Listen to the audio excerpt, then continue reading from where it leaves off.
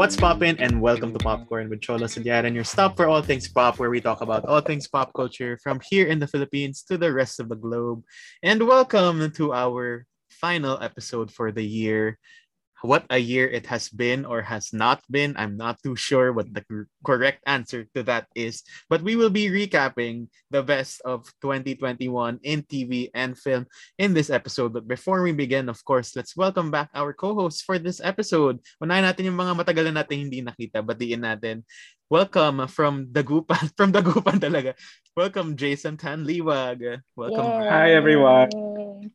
Also from New York City. Wow. Sobrang layo naman about. Denny is back. Welcome Go, back. Danny. Our correspondent from the United States. Let's go. Of course, speaking of correspondents, we have our Twitter verified news correspondent. Burns, welcome back. Hello. And of course, we have Emil, the Despacito master. Okay, I like that more than like your usual spiel. Yeah, sige. We'll take that from here on. So if you don't know why we're calling Emil the Despacito master, go ahead and listen to our previous episode where you will find out why Emil is a master of Despacito and its people. And of course, we have Paula. Welcome back to the show. Hi. And here we are at the end of the year. Yun. I guess let's just do a quick what the hell has this year been for us before we head on to our main definitely for me, let's just go roundabout on like what this year has been in general, what you feel were highlights, if you can call it that, or like low light. I'm not too sure, but parang I guess for me it's been pretty muddled coming from parang the continuation from 2020. Parang 2021 doesn't really have a shape of its own for me. Parang it's just been like that continuation. What is time? It's moving, but it's not. We're here, but we're also outside, but not really. So parang it's just really been a lot of that. So I guess when it comes to what we're going to be talking about later in terms of TV and movies, the pacing has been a bit different than in terms of what you can watch, what you can even access, especially since in the US nagsimula na magbukas, and even other countries prior to the Philippines opening cinemas have been having access more than us. All those factors, and it's just been a weird, I guess, limbo year as a season 2 to 2020. So that's 2021 for me. I parang walang mga super, like last year we can really talk about like the super major things that happened. 2021 doesn't really feel that way, except I guess for Philippine stuff, like the Demon Spawn teaming together and all that. But that's another story and another movie. Hopefully not a musical. Yeah. Anyone else? It's really hard to it's really hard to characterize 2021 because we've all just really been stuck at home still.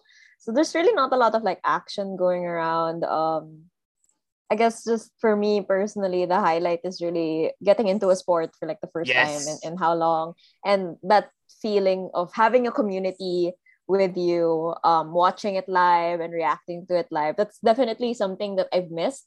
And while watching sports, in this case Formula One, online isn't the same as like, let's say, going to a UAAP game and watching a basketball or volleyball game like with all of your classmates and stuff.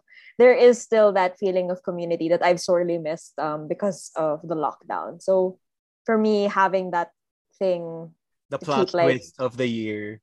Yeah, the plot twist of the year, both the sport itself, because that final race was crazy, and the act of being in this community it's a really big plot twist, and one that I'm very happy to have and will continue to have moving forward.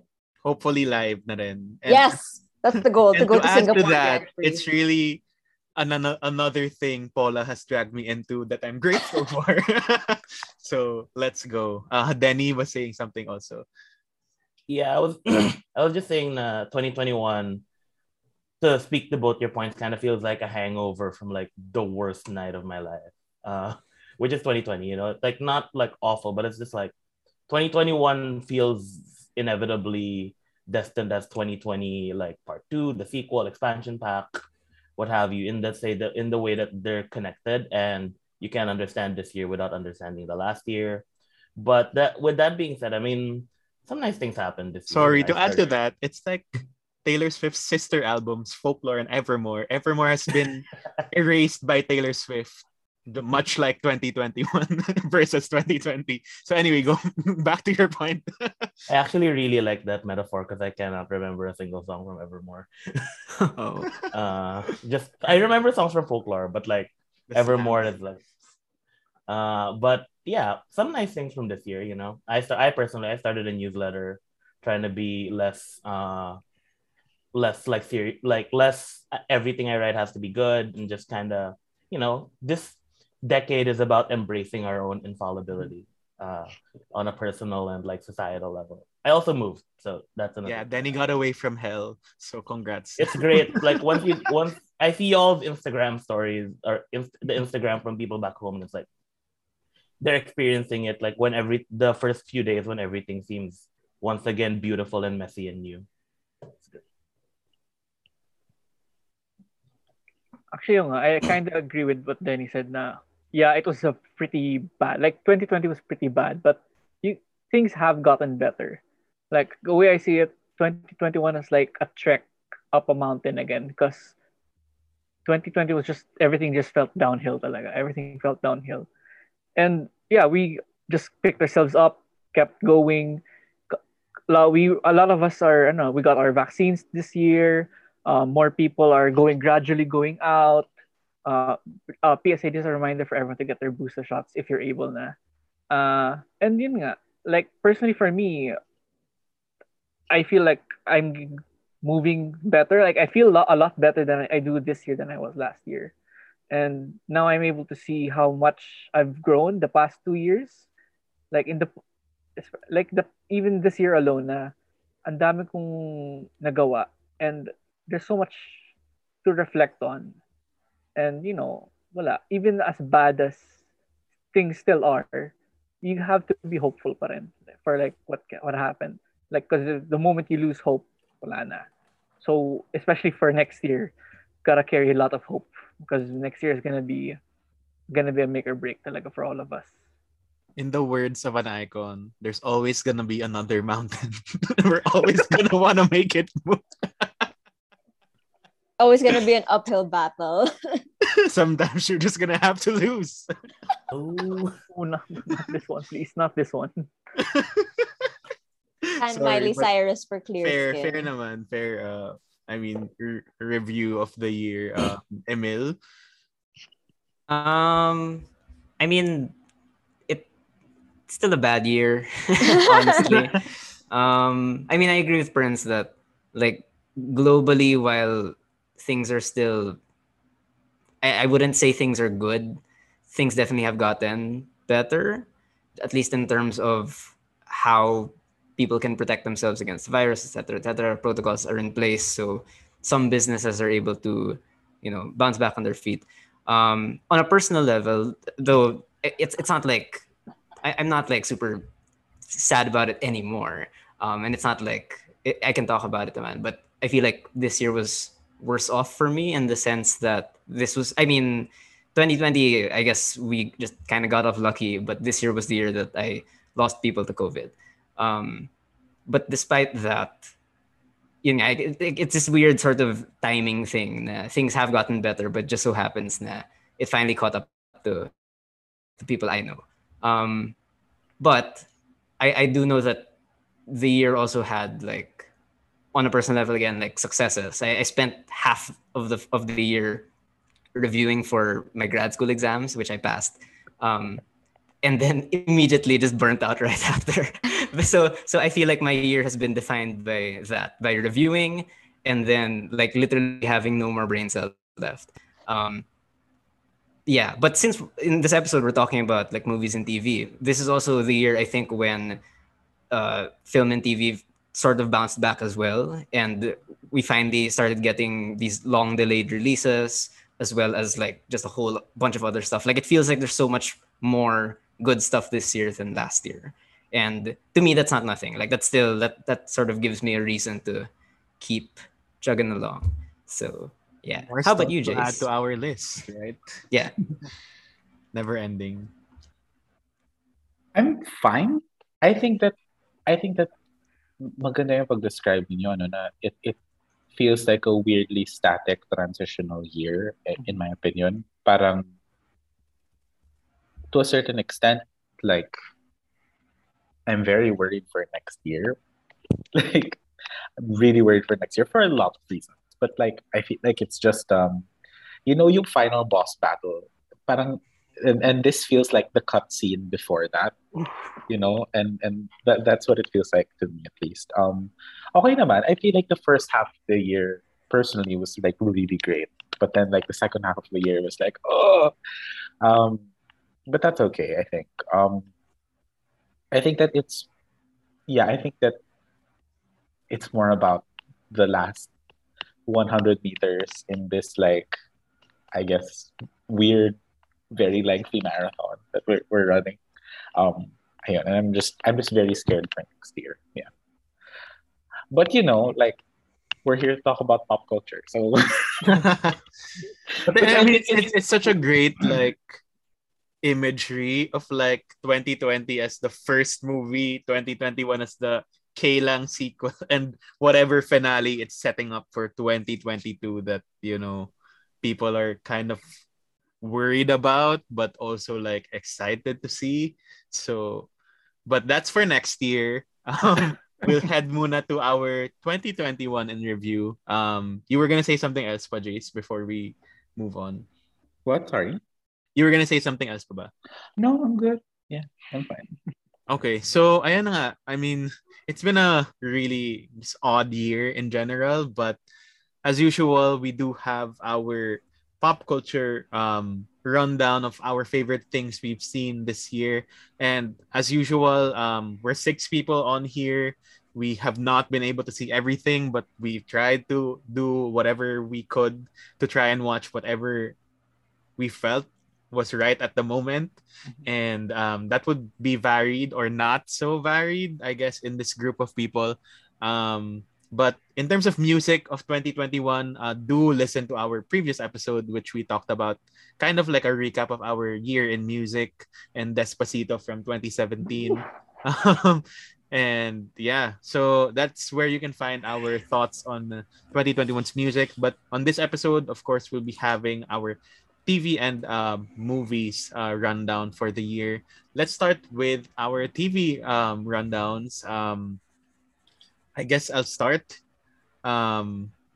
So just for me, like so much Marvel TV, and it was a good thing after like 2 years of just having no Marvel at all, which was also a good thing because it was getting to a point where Did that it's like, break? yeah, parang okay, parang we need to breathe for a bit, and then when they did,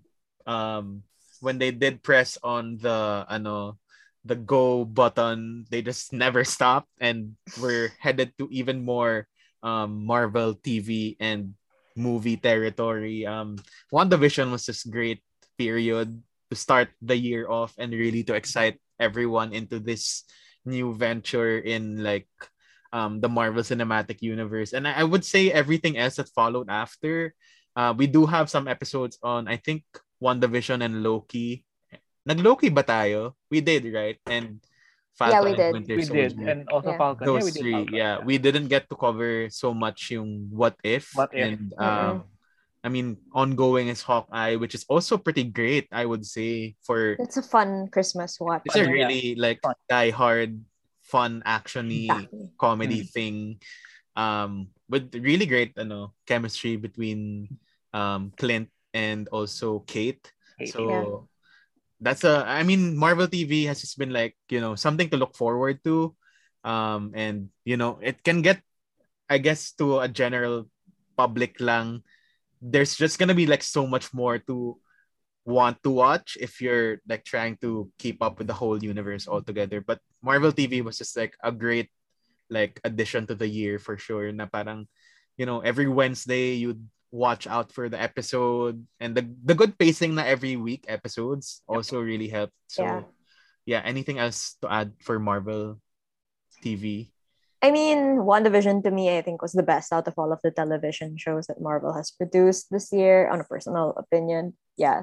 But in general, what I have missed with Marvel, like I mentioned earlier, is that sense of community. It was just fun to know that every week I would be chatting with a group of friends about the latest episode, and it felt somewhat like life was back to normal. And the biggest difference is, instead of just us talking about it in person, it was just online. So that's great. It's just nice, again, having that feeling of people just watching the same things you are.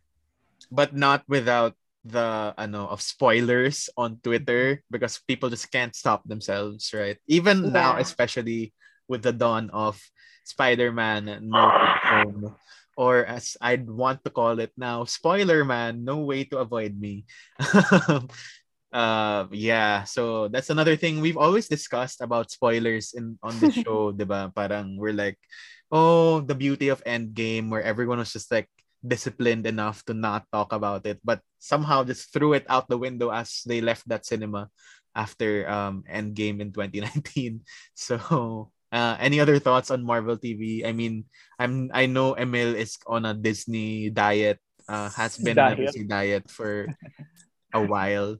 I mean, it's pretty cool na Marvel is now gonna take over television na rin. Like what Cholo said, na there's so much na, like people who love Marvel and want to enter into this fandom. There's so much to see. Like there's so much to enjoy. And yun nga, like in this year alone, we had WandaVision, Falcon, Loki, What If, and now Hawkeye. 5 different series to enjoy. Na even if you're a non-Marvel fan, my God, your plate is stacked. So nakakatuwa, and it's like we get to individually see these characters excel even more. Like we got to see how good, how much better Tom Hiddleston is. Catherine Hahn is amazing. Who is getting her own show. So and seeing nga, so you like get Jennifer Coolidge to be like another actress on that show. Oh my God. Oh my God. Yeah. I would die. Why not, diba? Yeah. And these shows are opening up so much. Like ang daming spin-off from these movies. And bukod pa sa sequel, there's gonna be an Agatha show, an Echo show, season 2 of What If might play a part into the actual the bigger the bigger picture. So the creative minds in Marvel are really hard at work, and we get to enjoy it again. So it's fun to think about.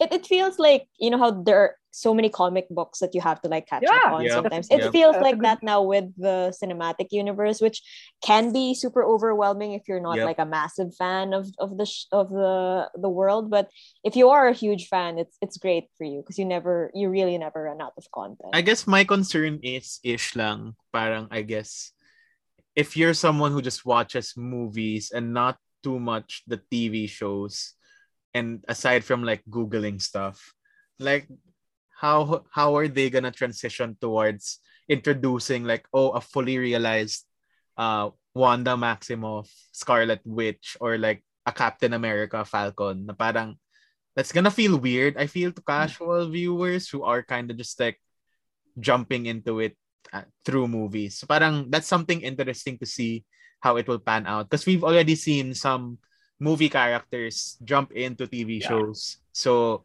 that's a different side of the story. And same with Monica Rambeau as she appears, and Miss Marvel as they appear in the Marvels, right? So the interconnectivity, there's just more homework to do for people, and I'm not too sure kasi parang tayo most generally are like, okay, we're caught up, but like I'm not too sure about other people kung like I guess it's just a tail end to this Marvel discussion, like in Endgame na parang what's happening, who are all these people. Infinity War, that alone already 10 years worth. So like parang transitioning to that from TV and connecting those are, I feel like, something that they'll have to ease into, and in terms of introducing these parang fully fleshed more so na characters. Yun lang. Ang dami na. Anyway, so that's the Marvel segment. A lot of Marvel TV, and another great thing I loved from this year is Only Murders in the Building, and I know Paula also really likes this. I think kami yung mga early adopters here, or I think Paula was the one who actually was like, "Hey, you should watch I this." did, yeah. Yeah, so yeah, that was a highlight. I really, if you're into true crime podcasts, or just like comedy, mystery, who done it, narratives, this does it pretty well. And if you love, like, I really personally love Serial, the podcast from, like, popular podcast from 2016. So that was felt fit in right into that space. Wanna add to that, Paula? I mean, I personally love murder mysteries. If you're that type of person, this is definitely a show to watch. It's not too heavy as well, because there are definitely shows that have come out that I know are very good, but I've like refrained from watching because it makes me feel a little too sad or too down, despite it being really good. Only Murders in the Building is definitely not that. You can watch it and have like a grand old time, and that's something that's very important to me about media. And honestly, if you're not a fan of Selena Gomez, this show might surprise you because she has a pretty good performance. She's fun to watch, and she has good chemistry with the two other like really great comedians here. So the two Martins. Yeah, the two Martins. So I loved it. I loved it so much, and I'm so glad that a lot of people did too. Yeah, if you're ready, come and get it. Yeah. I mean, people should give Selena Gomez more credit, to be honest. Like, why so much flack on Honestly, Selena Gomez? she's great. And her music is pretty good. Like, you can say all you want about, like, just parang going off tangent into music. Parang nawala na kasi yung, alam mo yun, singer. I think this is a discussion. I'm not sure if we had this, but like, it's been all about the singer-songwriter, and people just forgot about, like, kind of like the production by other people or writing by other people, which I think deserves some love still. And those are a lot of bops that Selena has given us over the years. So completely off tangent again, but back to TV. White Lotus is something I really enjoyed from this year, na parang it's just like, I guess, coming from a Konyo adjacent parang environment, seeing that working into play into that environment, and like, just seeing the drama and comedy unfolding from all these rich white people just generally gentrifying an island, essentially. It's just like really, really good drama. And Jennifer Coolidge again. I know if Jeremiah was here, he'd be raving all over Jennifer Coolidge and White Lotus. And I wouldn't be surprised. I mean, it would be nice to have like a Filipino version, I would say. Unyon, the movie. I was in Balasin the other day. I was like, this is a White Lotus-esque thing that you can make a show out of, because it's just very interesting. And I feel like you can adapt that into a Philippine rich people society setting as well. Anyway, continuing on my list, Doctor Who Flux. I've been talking about this again and again. It's season 13 of Doctor Who, with the 13th Doctor, and it's just been a really great season, 6 episodes, and just a great final season for Jodie Whittaker, I would say. And like, I guess in terms of Doctor Who lore, kasi parang what more can you do with the Doctor Who lore? It kind of dives deeper into what else they can do in the future, as the 13th Doctor departs the TARDIS. So that's pretty interesting where they're gonna head with the last 3 specials of 13th Doctor, and also heading into the 14th Doctor and the 60th year of Doctor Who, or 55th ba? I don't even know anymore. 60th na yata. 60th is next. That's the next big Doctor Who anniversary special. With the return of Russell T Davies, who was the showrunner from 2005 to 2010. So it's gonna be interesting how they're gonna head into that territory. And I just love Doctor Who.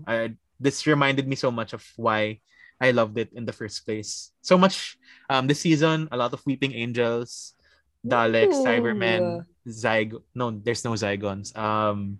Diba? There were Sontarans, everything. There's a lot of if you're just into that, watch Doctor Who, period. Ano pa ba? Ted Lasso, great find for the year for sure. If you just needed like a great a GV thing to watch, it's just like a lot of like good vibes and just like, you know, smiles from ear to ear, I would say. I know a lot of people on this episode love Ted Lasso. Anything you want to add on that? Ted Lasso is my best show for the year. I love it so much. I don't think any show has brought me like, it's not even just happiness, because Ted Lasso has made me cry like in several episodes, especially in the latest season. But it felt like going to therapy. That's what I felt with Ted Lasso. It made me really look into my own emotions as the characters were looking into theirs, and it was a very wonderful and therapeutic journey that I'm glad is on television, and I'm glad that it's getting as much buzz and acclaim to it, because I think it definitely deserves it, and we need more Jason Sudeikis in our lives generally. So I'm just very happy about that. I'll echo the Ted Lasso thing, because I mean, especially by season 2, it is a show about therapy because of the new the team therapist who comes in. But it's also, I mean, it's not just about her approach to these football players. I feel like this season starts to sort of challenge how Ted Lasso himself tries to coach his team, and it sort of contrasts that between, let's say, what Beard and what the rest of his coaching staff are trying to do as well. And I like that it doesn't, I mean, without spoiling, but it doesn't exactly turn out well for everybody this season, especially one character who will not be named that everyone hates now, where all the great like good actor, though. Exactly, but all like the good advice he was being given completely backfired. I think it's a really interesting character to put in a show that has become about therapy. So yeah, I enjoy it as well. Bouncing off of that, it's a good way to show that hurt people really hurt people. And it's not, through any like genuine fault of just him. It's really just a compounding experience of his life. And there's another character who's the complete like opposite of that journey, and it was just wonderful to see all around. I love Ted Lasso. We should do an episode on Ted Lasso. Maybe we should. Okay. If you guys do one, I will binge watch it all. I will. I feel like you genuinely. Just I mean, it's about football also. Yeah. So. Watch footballs. Well, time, hang time. Okay. The only FC I watch is Richmond FC.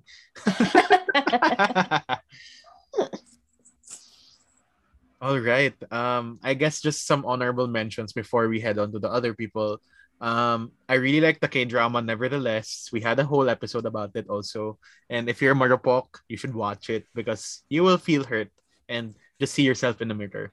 I also like Invincible from Amazon. Really fun superhero show, and Steven Yeun, period, and also like Sandra Oh and everyone in that show.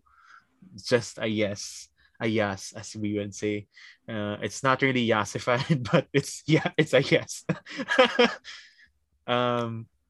And then Girl from Nowhere. I didn't watch the whole seasons, but like Nano is such a great character, and it's just fun to watch when you need something like parang wala lang, a popcorn show about revenge and like parang how people can get. It's a great study on society, and I guess since parang Thai society is very similar to Philippine society in a sense that we're Southeast Asians. The topics that they cover are pretty like somewhat relatable on some level, and the actress Kitty just does really well. Her laugh is just like iconic, and you should watch at least one episode of Girl from Nowhere. It's on Netflix.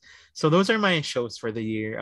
Everything else has been the same thing, like new episodes of RuPaul and all that. Demon Slayer is something I started getting into this year. Also I will amazing. talk about that later.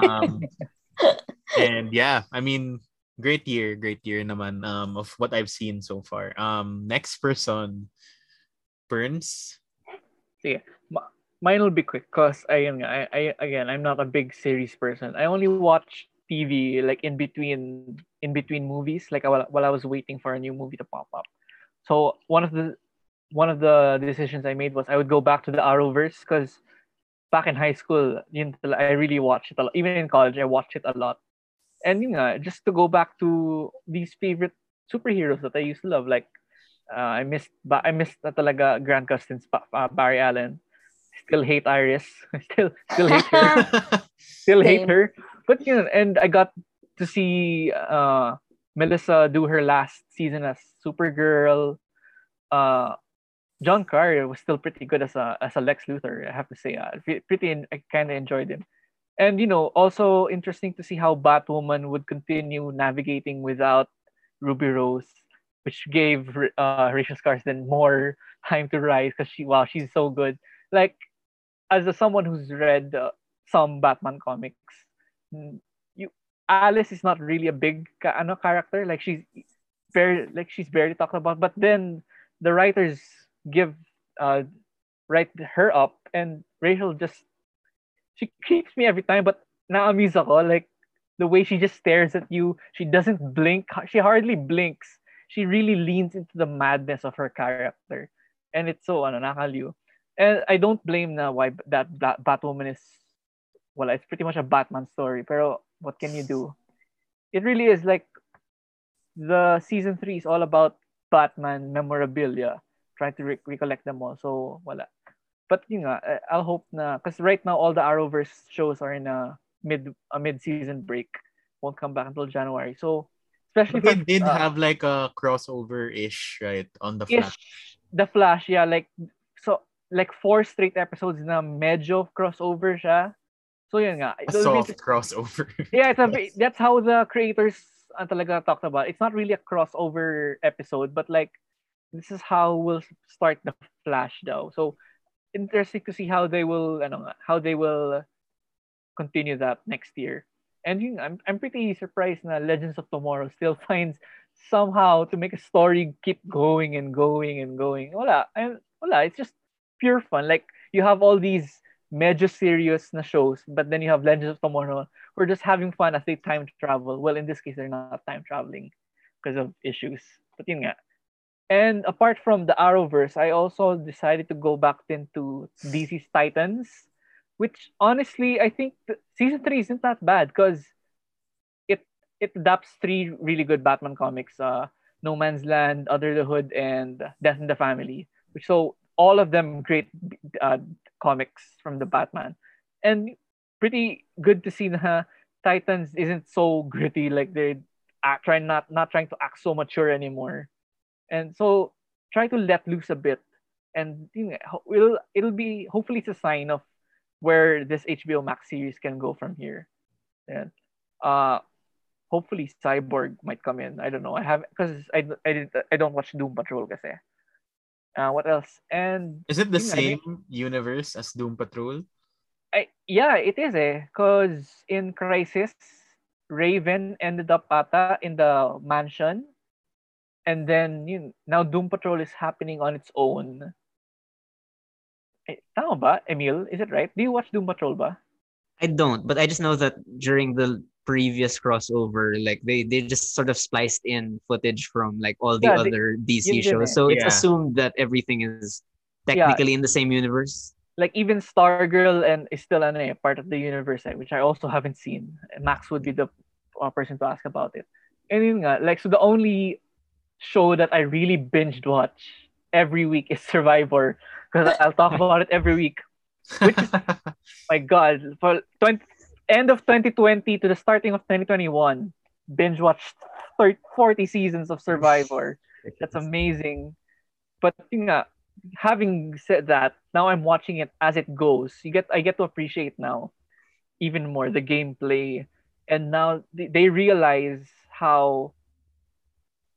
much how the year before was pretty hectic. Like they acknowledge it. The one-on-one interviews is very personal. Like almost every episode, there's a segment where you see the backstory of the contestant. They show photos of what they went through. They tell their stories of how 2020 was for them. Kaya it made a big deal na they're talking about the black people who made it to the final. What? How many were they? Final 8. They were making plans of let's go all the way an all black final 4. How historic that would be. Then this was I mentioned before, this is the most diverse cast. 50% of them were POC. There was at least 2 gay people in the roster. We have a Filipino in the final 5, which is amazing, and she has an outside chance of winning it depending on how the final episode will turn out. What's the name of the season ngayon? It's just season 41. There's no nickname. It's just 41. Oh, wala siyang wala siyang fancy. Hot and cold. Yeah, wala Survivor hot and cold. yung yung reasoning down ni Jeff, who looks great for like a 50-plus-year-old who almost hasn't aged. It's 41, drop the 4, it's a 1 because everything has changed. And in a way, everything has changed. Like this is still a sort of a fresh reboot of like you're trying to ease people back into the Survivor competition. And, I like it. Like it's fun. Like as someone who's watched 6 months worth of Survivor, I'm enjoying it. And I guess the last thing I'll talk about is just so that konting on Netflix is I watched Money Heist. I finished it, and I was kind of happy how it ended. Like more of like this was a global phenomenon that brought everyone together. The like original Squid Game. The original Squid Game, like in a way, this sort of paved the way for Squid Game to erupt globally. Like almost the same way how Roma influenced Parasite to be embraced. Parang ganun yung dating niya. So yun nga, and it's not like sobrang exciting like Money Heist. Like it's obviously panning to what the fans want to hear get that exact kind of thrill konting thrill ganun. But and the reasoning because the stock market will drop ganun like ganun. Anyway, I enjoyed Money Heist. Yeah, it's pretty sad, I guess, to see it end because a lot of people says it's their favorite show, and I don't blame them. But Money Heist made it really helped Netflix a lot, like go even higher. Like apart from their old shows like House of Cards and then The Crown right now, and seeing now how Squid Game is doing, they got 3 nominations at the Golden Globes. As controversial as they are, that's a pretty big And you have people like Leonardo DiCaprio asking for selfies from the Money Heist cast. Yeah, that just means, so Squid Game pala, not Money Heist, but wow. Yeah, that's a small shout out to Money Heist. I keep on saying Money Heist but like to Squid Game rather, because it's rare to have a shared phenomenon where everyone just jumps on it. And at the time it was Halloween almost, and everyone was just like either a Squid Game contestant or like the robot girl, or like one of the army people. I'm not sure what you call this, but like the soldiers inside.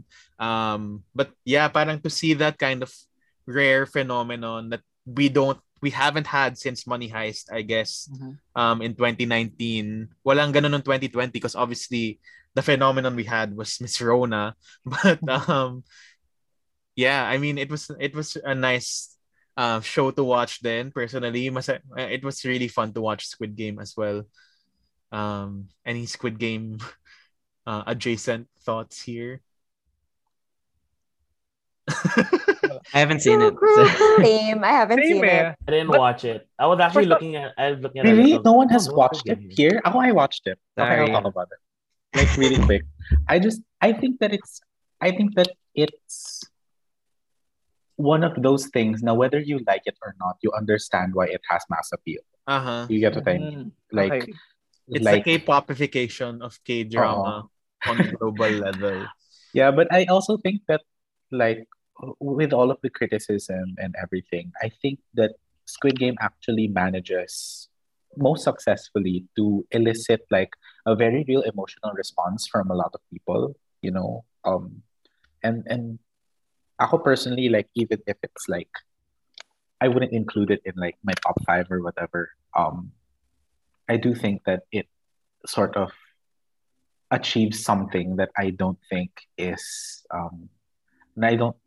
always possible, which is to be like to drive forward this sort of conversation that Mhm. a lot of things usually just disappear after they're like screened, diba? Pero parang this is something na immediately after it was released, like even until now, people are still talking about it, you know, and that to me is like very, very difficult to accomplish now in an age where everything is so instant and so the turnover rate is so fast. Yeah, so ayun. More than anything, I think that's like an amazing accomplishment. Yeah. Props to them. For sure. I mean, yun na nga, as Jay said, it's impossible to replicate that. Nobody can like really like predict such as much as Netflix would say this is our next big thing and it just flops, right? So Squid Game just came out of nowhere, and you know it's something na shared for a lot of the masses, and you know sans the American reporters asking Lee Jong Jae na parang how has it been going out? Have people been recognizing you and stuff like that? Parang this guy is actually one of the top Korean actors. It's just like, you know, the whites. Period. Actually, it's also just very incompetent reporters, honestly. Uh-huh. Like if you're just competent at your job, you could kind of do better. So ayun. Like hindi, wala lang. I've been recently watching Hot Ones and I love the Hot Wings thing. And the interviewer there, si Sean Evans, is so great at what he does. And parang I don't think people do that. Like I don't think people are invested as much in. Obviously, that's very different. Those are very different settings. Pero wala lang. I don't think people do their research enough. It's more the clickbaity reporters who just like go surface level, right? Yeah. Anyway, wanna continue, Jay, since you have ano naman? Yeah. Actually, like for me, very interesting this year. Well, I love Squid Game. Like I recommended it immediately to my sisters, but the one that I actually want to recommend to people, which I don't think a lot of people are talking about as much, is actually Hellbound, which is also from South Korea, I think. And it's I don't from the know if makers it's of ano, diba? Like Train to Train to Busan. Busan. And while I think that on a CGI level, it's not a Marvel film, you get what I mean? I do think that what it kind of unpacks and unearths is super, super interesting. I think may rise recently of like religious critiques. Uh-huh. I know someone is going to talk about like films about religion later, but then Midnight Mass and Hellbound like really tackle like the machinations of yung religious structure and how it can also be a source of good, but at the same time it can also be a source of like terrible evil. And I think that it's really really interesting and really well acted. Would you believe that the guy in Alive, like that horror movie, is one of the leads in Hellbound? So parang yeah, like the lead guy of Alive. Of #Alive. Yeah, of #Alive. Yeah, I don't know. Still a thing in 2024. I think so. #No Way Home. Yeah. But then apart from like Hellbound, I don't know if other people have watched Hellbound. Have people watched Hellbound here? I would recommend it. Kahit watch the first episode. Tapos na ba siya? Parang I saw 6 episodes. Is that Yeah, it's 6 episodes lang. Oh. Yeah. The other one I wanted to recommend was Mythic Quest, which I feel like no one is talking about. Second season dropped this year. And tawang-tawa ako dun sa episodes. I haven't watched a lot of the other things on your list. But then I really love Mythic Quest because it kind of explores like a space that I'm not usually like very exposed to. So like video game culture and everything. I'm not really exposed to that as much. And I think that it's really funny. It's really inventive. It's actually what 20-30 minutes lang per episode for like 6 episodes and everything. So sobrang for me like sulit siya as a person na fan of like short films more than a lot of long form content. I like Mythic Quest. I also like WandaVision. Just putting it out there. Like I like WandaVision a lot. Yung last two ko siguro, I just want to breeze through my list because I feel like the others have more interesting stuff to talk about. Scenes from a Marriage, I actually liked. I know that it will suffer a lot from comparison to the original. I think Bergman, right? Bergman work. But I think that on a sheer performance level, sobrang interesting and sobrang nakapukaw yung like first 2 episodes, and then it just gets like worse and worse and worse, and you kind of just try to figure out like almost why you watched it. It's actually more torturous to watch than Squid Game. Kasi sa Squid Game, sure kang may mananalo. Quote, may mananalo. Sa Scenes of a Marriage, lahat sila talo. And I feel like that's a very bleak reflection of life. The episodes specifically start initially with like a shot of like them in the set during pandemic, and then it transitions to like na hindi pandemic and it's this perfectly contained world again. And it's just an interesting way to reintroduce audiences into the what you're seeing is like a spectacle. It's not necessarily real, pero you're still feeling these conflicted emotions na parang I'm very affected by this, parang, you know. The last one I put is also can be considered a film. It's actually On the Job, which is, in my opinion, it works better as a TV series, which is why I put it as a TV series. The one on HBO Asia is obviously a cut between the first On the Job, which has additional scenes with Piolo Pascual, with Joel Torre, with I forgot the other leads' names. And then the other half is composed of Gerald. like the new Gerald. So Gerald pala. And then the other half is obviously the Venice Volpe Cup winning like segment. And for me, yung interesting part is how it almost feels in the same way like Hellbound. It's like two narratives that are connected thematically rather than like narratively per se, parang ganun.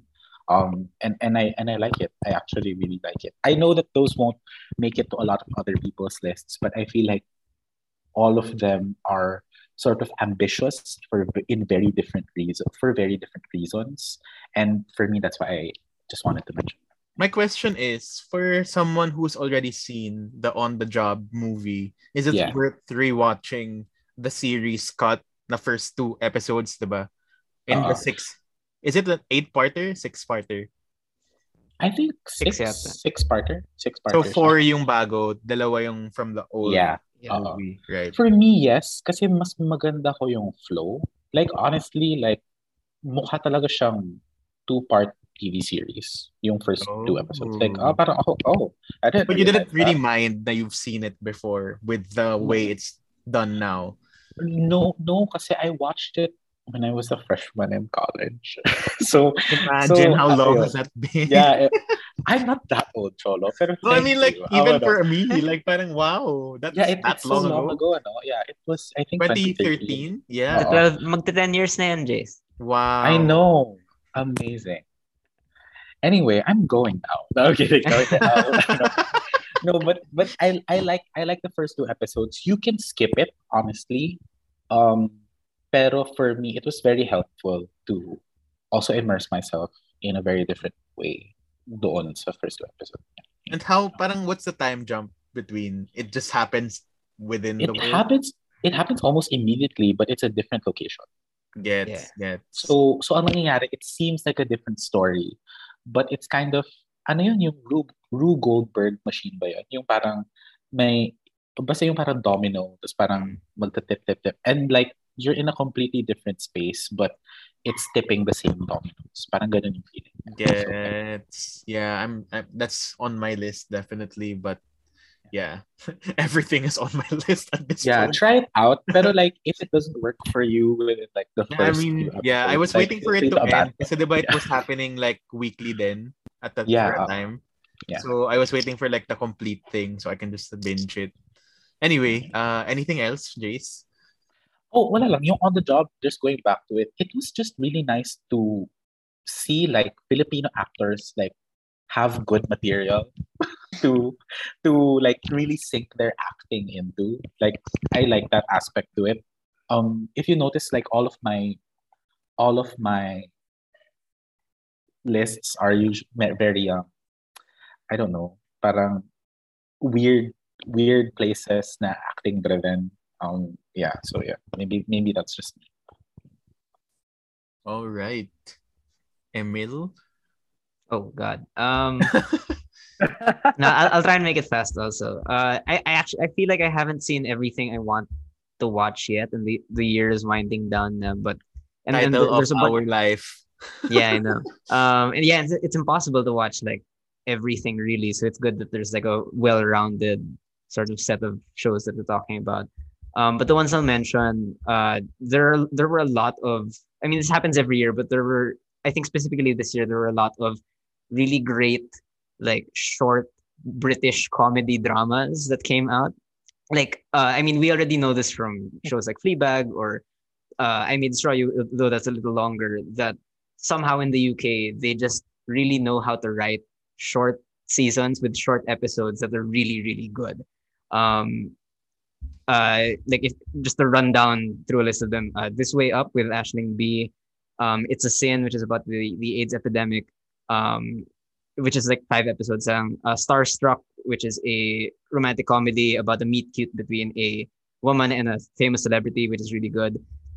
The ones that are my favorites though are there's the second season of this show called Back to Life, which a lot of people compare to Fleabag. It's about a woman who comes home to her small town after she served time in jail for murder, and it's her sort of trying to adjust back to life. That's where the title comes from. But and it sounds dark, and it is, but it also manages to be weirdly funny in like a small town, like by the sea kind of way. And then the other short British comedy drama that I really like is on Netflix. It's called Feel Good. The second and final season yata came out this year. It's about a relationship between a stand-up comedian and then this woman that she meets at one of her gigs.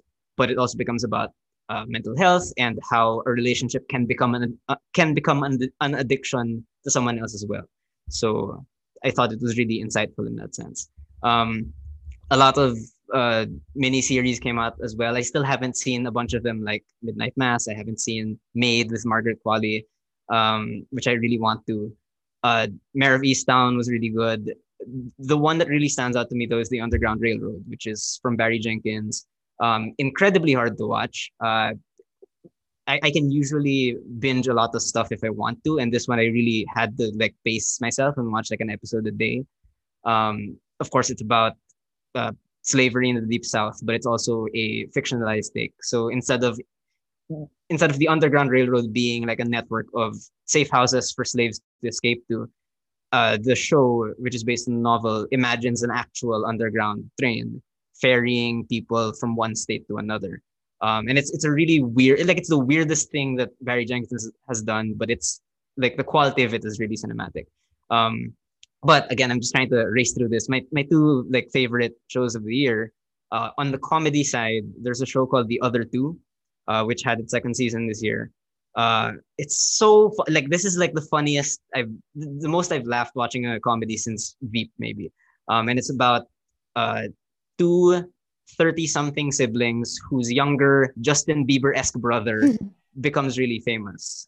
Like he has like a viral sensation, he has a viral hit on YouTube, and then he becomes famous. But the twist here is that the younger brother is actually really well adjusted and a nice guy, and it's the older siblings who are like completely opportunistic and like just sink deeper and deeper into just selfishness, trying to Being use the other two. yeah, Ganon. exactly, using his fame to their benefit. And I think it's so funny. Isn't like season 2 like about their mom getting famous also? The mom becomes a talk show host, like a morning show host, and they also start to piggyback off that. And they fail obviously miserably, but that's where the comedy comes from. But yeah, but for me, like undisputably, I feel like the best show of the year that I've seen, which just wrapped, is Succession. And this is coming from someone who I'm not even like a massive like stan of Succession. Like I I wasn't really sold in the first season. And it only took like up to season 2. Exactly, Paula. It takes a while. It's like shit. Still haven't finished. Yeah. But This is I think HBO, right? it is, yeah. By season 2, like the show really sort of figures out what it wants to be and what it wants to do. And by season 3, it's really just firing on all cylinders. If you want to see, like, I saw a tweet saying something like, "Oh, these actors on Succession are acting," parang ganun. And it's true. Like they're like, I don't remember the last time I saw like a quote unquote prestige drama, really sort of earning that title, because just on every level, I feel like it's really extremely well crafted in a way that doesn't really rely on like anything too shocking, aside from like lots of profanity. Like if you think of Game of Thrones, there was a lot of backlash on the fact that it relied on violence, like graphic violence and different kinds of graphic violence. Even Breaking Bad at some point is, it has that whole action thriller aspect to it. And Succession is really just about a bunch of kids who were verbally and physically abused by their dad, and now they're working with him in the same company. And I would say that that's really more of the pitch of Succession than, oh, it's about rich people managing a business, because I think the show makes it clear that it doesn't care about that as much as it cares about how these characters are really, really damaged. So I really enjoy watching them suffer because they're all horrible people. And that's where the appeal comes from, like weirdly in a paradoxical way. But yeah, I think everyone's talking, like everyone on at least my feed is talking about Succession. So if you haven't yet, if you can get through the first season, a short series. No, it is not. It's not. Very long. Each episode is like an hour long talaga. It's 10 episodes per season. I'm really having a difficult time. It takes a while. Like through I really it, wasn't like a fan of it at first, and then stuff happens and it's like, okay, you're in it for life. I'm watching it for Nicholas Braun mostly. Oh yeah, no, he's like 7 feet tall. And he's really cute. So yes, exactly. I love him. Anyway, okay, so that is my list. Yay. All right, Benny. Right, I will zip through it really fast. Preamble, what my list shares is they're both comedies and they're both about people with massive personalities who don't know where to put them. I, like Paula, I've been looking for movies. My movies are about people who find joy. For TV shows, it's really just about people, like, it's basically the TV show equivalent of like smoking pure grade cocaine. Not that I know how that is like, I don't, but like it's how I imagine it's like. So my two shows are Girls Five Eva and I Think You Should Leave. Girls Five Eva is maybe one of my favorite supporting comedy performances in a while, with Renee Goldsberry as the embodiment of like an extremely talented but extremely diva-esque artist who owns an invisible piano she calls Ghislaine, just to give you an idea of what the show's humor is like. It's very 30 Rock. And it's fantastic. The music is very fun. It's about 4 people who used to be part of like a girl group in the 90s with a one-hit wonder deciding to reunite now that they're like 40-year-old women who are looking for a purpose in life. It also has Sarah Bareilles, Busy Phillips, Paula Pell, and occasional appearances from some of the members of the Mean Girls, the musical cast. So excellent, extremely Denny Corey show. Highly recommend.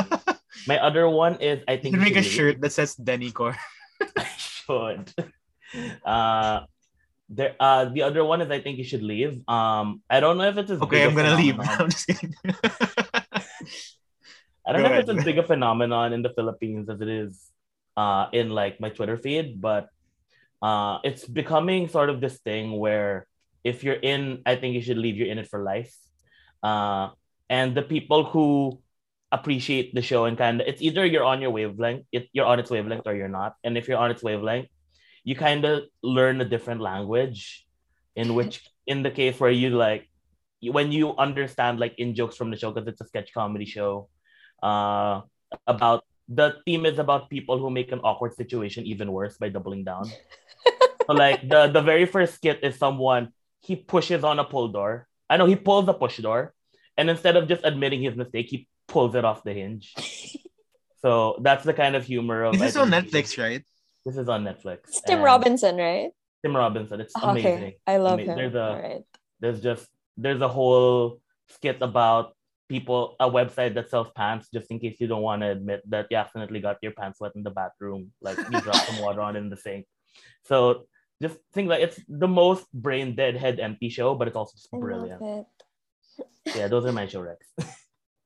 And I guess to wrap up this TV segment is Paula. All right, so all of my shows are, well, except for one, I guess, like they're generally super babao, but like they're shows that have made me super happy throughout 2021, so I love them. So the first is Midnight Mass, and I think it's a show that hasn't gotten enough hype, because it's such a, I've talked about this in a previous episode. The way that it talks about religion, specifically Catholicism, really hits home as someone who is in a very devout Catholic family in a devout Catholic country. And I think that every pseudo Catholic, or someone who pretends to act Catholic, needs to watch the show and really see who they are in some of these characters, because it's not a pretty picture really who you are as people of faith. And the way that it plays out in the horror aspect as well. As someone who's not a fan of horror, it's something that I can easily digest, and it's not like too out of my comfort zone for me not to enjoy. I really absolutely love it, and it's my favorite of the director's works.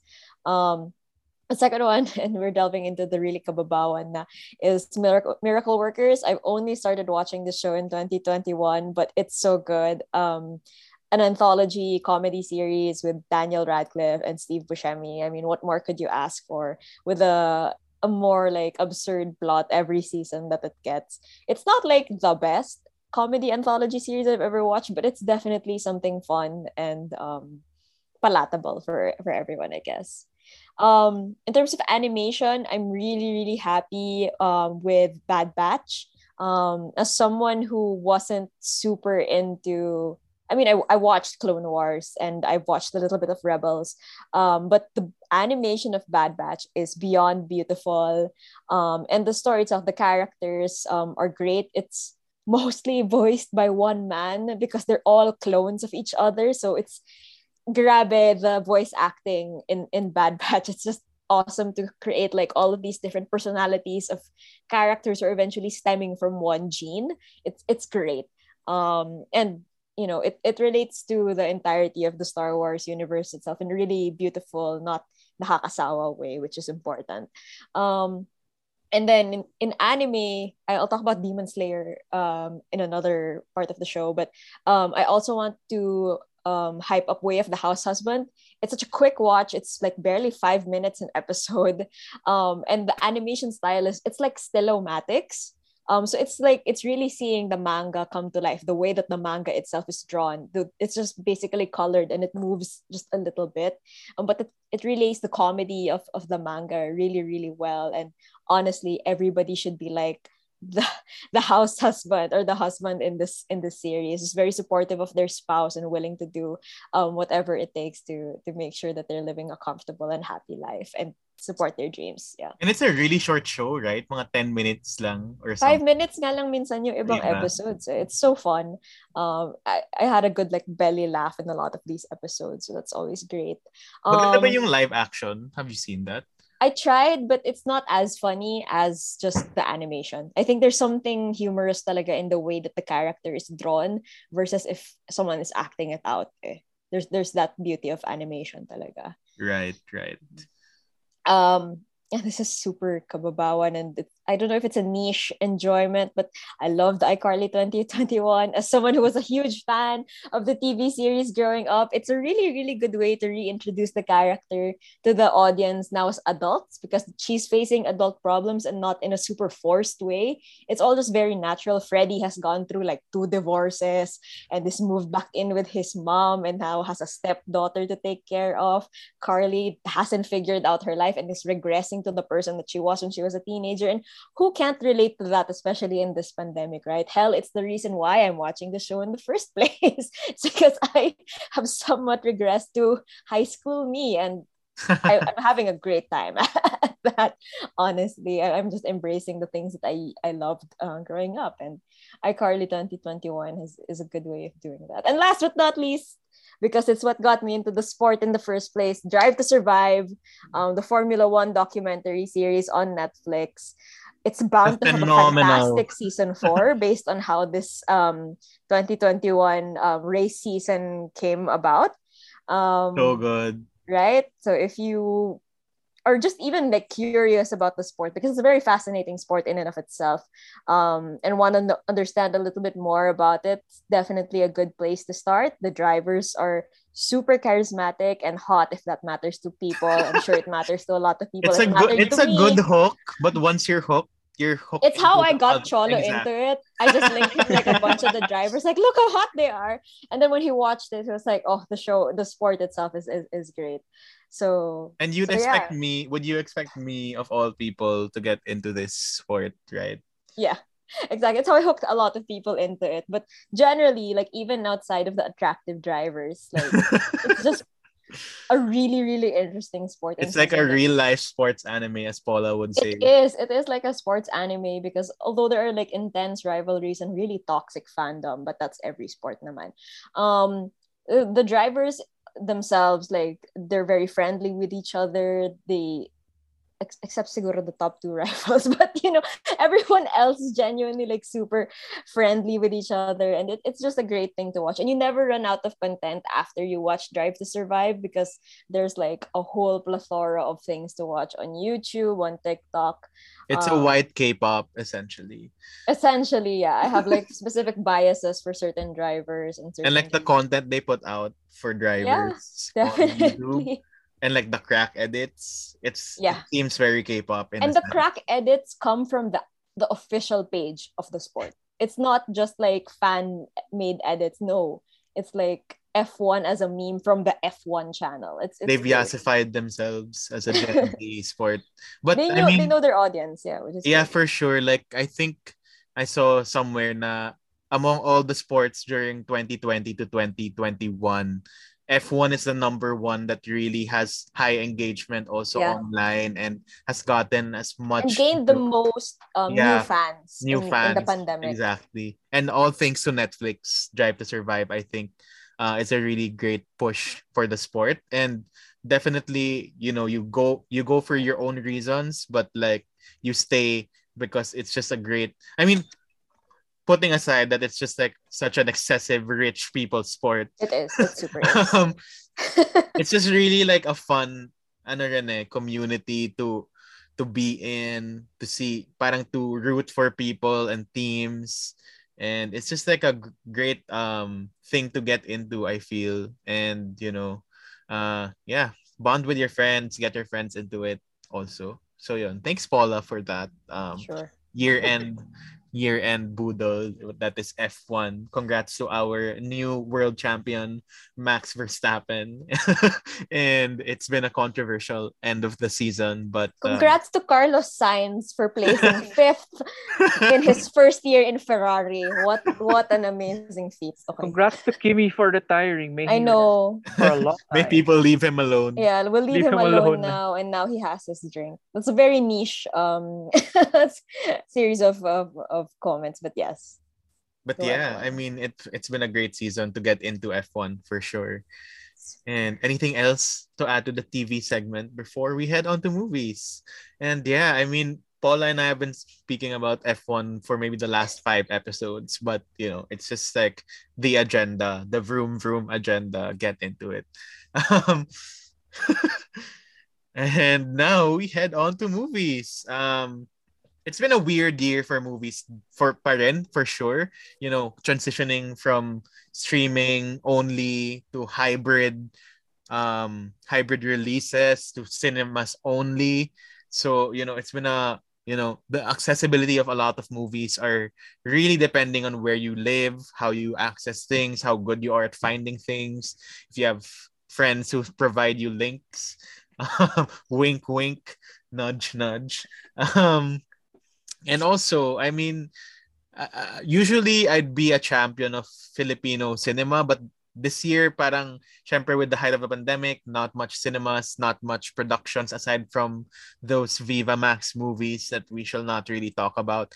But, you know, aside from that, wala masyadong lalabas talaga aside from a few ones from Netflix, some from iWant. I've only seen I would say a handful of original and new 2021 Filipino films this year.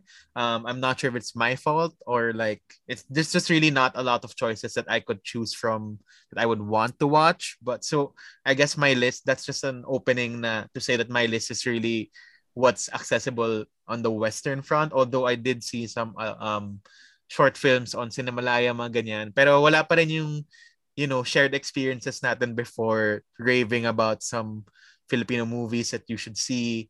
And that hasn't been much of a thing this year, on the last 2 years, more or less. And now we're opening up cinemas again. I guess the first Filipino movie that came out in cinemas is called The Musical or whatever. Let's not talk about that further, but they are opening up cinemas for MMFF 2021, which I do not personally agree with as well because I wouldn't want to see myself crowded in a theater. So I'm not sure. May announcement na ba sila on the, like, are they streaming some stuff or it's just really exclusively in cinemas?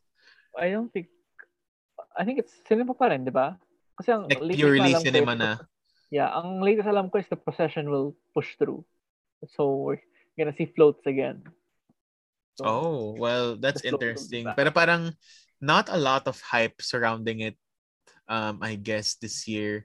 With the weirdness of it all, na being the first full foray of Filipino cinema in major theaters after 2 years of closure. Jace, I think you wanted to say something on that. No, I was just gonna say, parang yay, we're gonna have floats. Traffic isn't bad enough. Traffic isn't bad enough. We just need to make it worse. And obviously, like, taxpayer money needs to go to that shit. So yeah. I'd want to make a movie called Float in MMFF. I mean called Mango in MMFF, so I could have a mango float in that. Bye. That is it for you to make a great. It would win the award though. Not like that would win the award for best float. Yeah. Sana naman may Graham pa. Mango Graham. We're good. We're okay. Let's move on. Okay, moving on to our movie list for this year. I'm just gonna be pretty quick. I did see a lot of movies, but not necessarily 2021 movies. Syempre, I'll start off with the Marvel one. Shang-Chi has been my favorite one out of the 3 that came out this year. Although, you know, you can say it's kind of Marvel formula at its heart, it still really picks up a lot of its heart and its charm in the Asian heritage, in how beautiful the choreography is in the fight sequences, how charming Simu Liu and Aquafina are as leads, and of course Tony Leung as the dad talaga. But generally, that was just a really, like, you know, since we're Asian, it's our Black Panther sorts. And I mean, you could relate on more on that level rather than other cultures that, you know, in other Marvel movies. So parang you'd feel more at home with Shang-Chi in a sense na, you know, you see those things in your everyday life. Versus, I guess, earlier in the year, we had Raya na medyo condensed lang siya, all the cultures in one movie. This one, syempre merong mga touches na not necessarily Filipino, but like as an Asian in general, and seeing just an Asian cast as a whole, it's just great. And Shang-Chi was just like, wow, it really lived up to its hype and was just beautiful. Any other Shang-Chi thoughts? As a Marvel hater, Oh my god, you're so brave. Shang-Chi was solid. I think a lot of the flack, and a lot of the flack I agree with, is that there's not a lot of sensuality in the Marvel movies. Oh yeah. In the sense that, these are people, they get like vibe. But I will say the hottest scene Marvel has ever shot is the opening of Shang-Chi. Where Tony Leung and Fala Chen have that tension. Okay, the hottest person in Marvel right now is Tony Leung. Like, Tony Leung he looks so good. He didn't need any of that CGI. I'm so sorry, Simu Liu, but oh yeah, no, his thunder was... because it was CGI that made them require Tony Leung to roll up his sleeves. Thank you, CGI. God bless. Bear in mind, Tony Leung is 59. Yeah. Crazy. And I look like this at my age. Hey, hey, come on. Do you get what I mean? You look great, Jay. You look great. Thank you. Pero like, the fish lang. No, but I I think those first 3 fight scenes, like the dance between the lovers and the and the building, the bus scene. And the scaffold fight were so good. Like, we're so good, I think. They were very good. Like, not even just like for Marvel, Yeah. The fight choreography, I think, is just it's solid. It's yeah. The last one that had like halfway decent fight choreography was like Winter Soldier with the hand-to-hand combat. And that was 10 years ago. Yeah. And it wasn't even like that great. I was just like, oh, there's some fighting over there. Yeah. And I think it fills the space for like some sort of martial arts adjacent movie that we haven't really had. Generally, I guess not in the level, scale on a mainstream. Yeah, exactly. Parang, I think I remember Dren mentioning some TV show that's kind of martial artsy. I forget which name that was. iCarly. No. iCarly. I'm kidding. I was just randomly. I mean, Carly does some martial arts probably in one episode. There is the iCarly martial arts episode. I remember that. Oh, Warrior. I don't remember the details, but there is one. Yes. Okay. Yeah. Yeah. So parang that space is filled, I feel, and that was a great sweet spot for Shang-Chi to like manifest amidst all the parang, hurdles or whatever you'd like to call it in that white dominated superhero space. Mm-hmm. And yeah. And if you like Shang-Chi, watch Hero 2002. Also has Tony Leung. Yes. Watch Crouching Tiger for Michelle Yeoh. Yes. Just watch Michelle Yeoh. She's also so hot, and like at her age, what? She has a new movie coming out in like January. Forget the title, but it looks fun. Good I for just saw her. it somewhere. Anyway. Yeah. So to continue my list, I really loved from Netflix Tick Tick Boom. Like, wow. I mean, I really needed that movie in my life as I was headed to my birthday and feeling so down, and just like, Jonathan Larson's work and seeing, what goes through, we only know a lot of creators for the massive hits that they've had, but not so much the work that they've had to go through to create such hits, or what they've gone through, before such success. And, that kind of feeling that we all have, especially in this age na, I guess, if you're a millennial, or if you're like in your mid to late 20s, it's just like a great reflective thing to watch na parang, you don't know where you will go from where you are right now, but just trust and believe, and you will probably find, your way somehow. And that was just like a great, opening scene pa lang. And Andrew Garfield was just really like a revelation.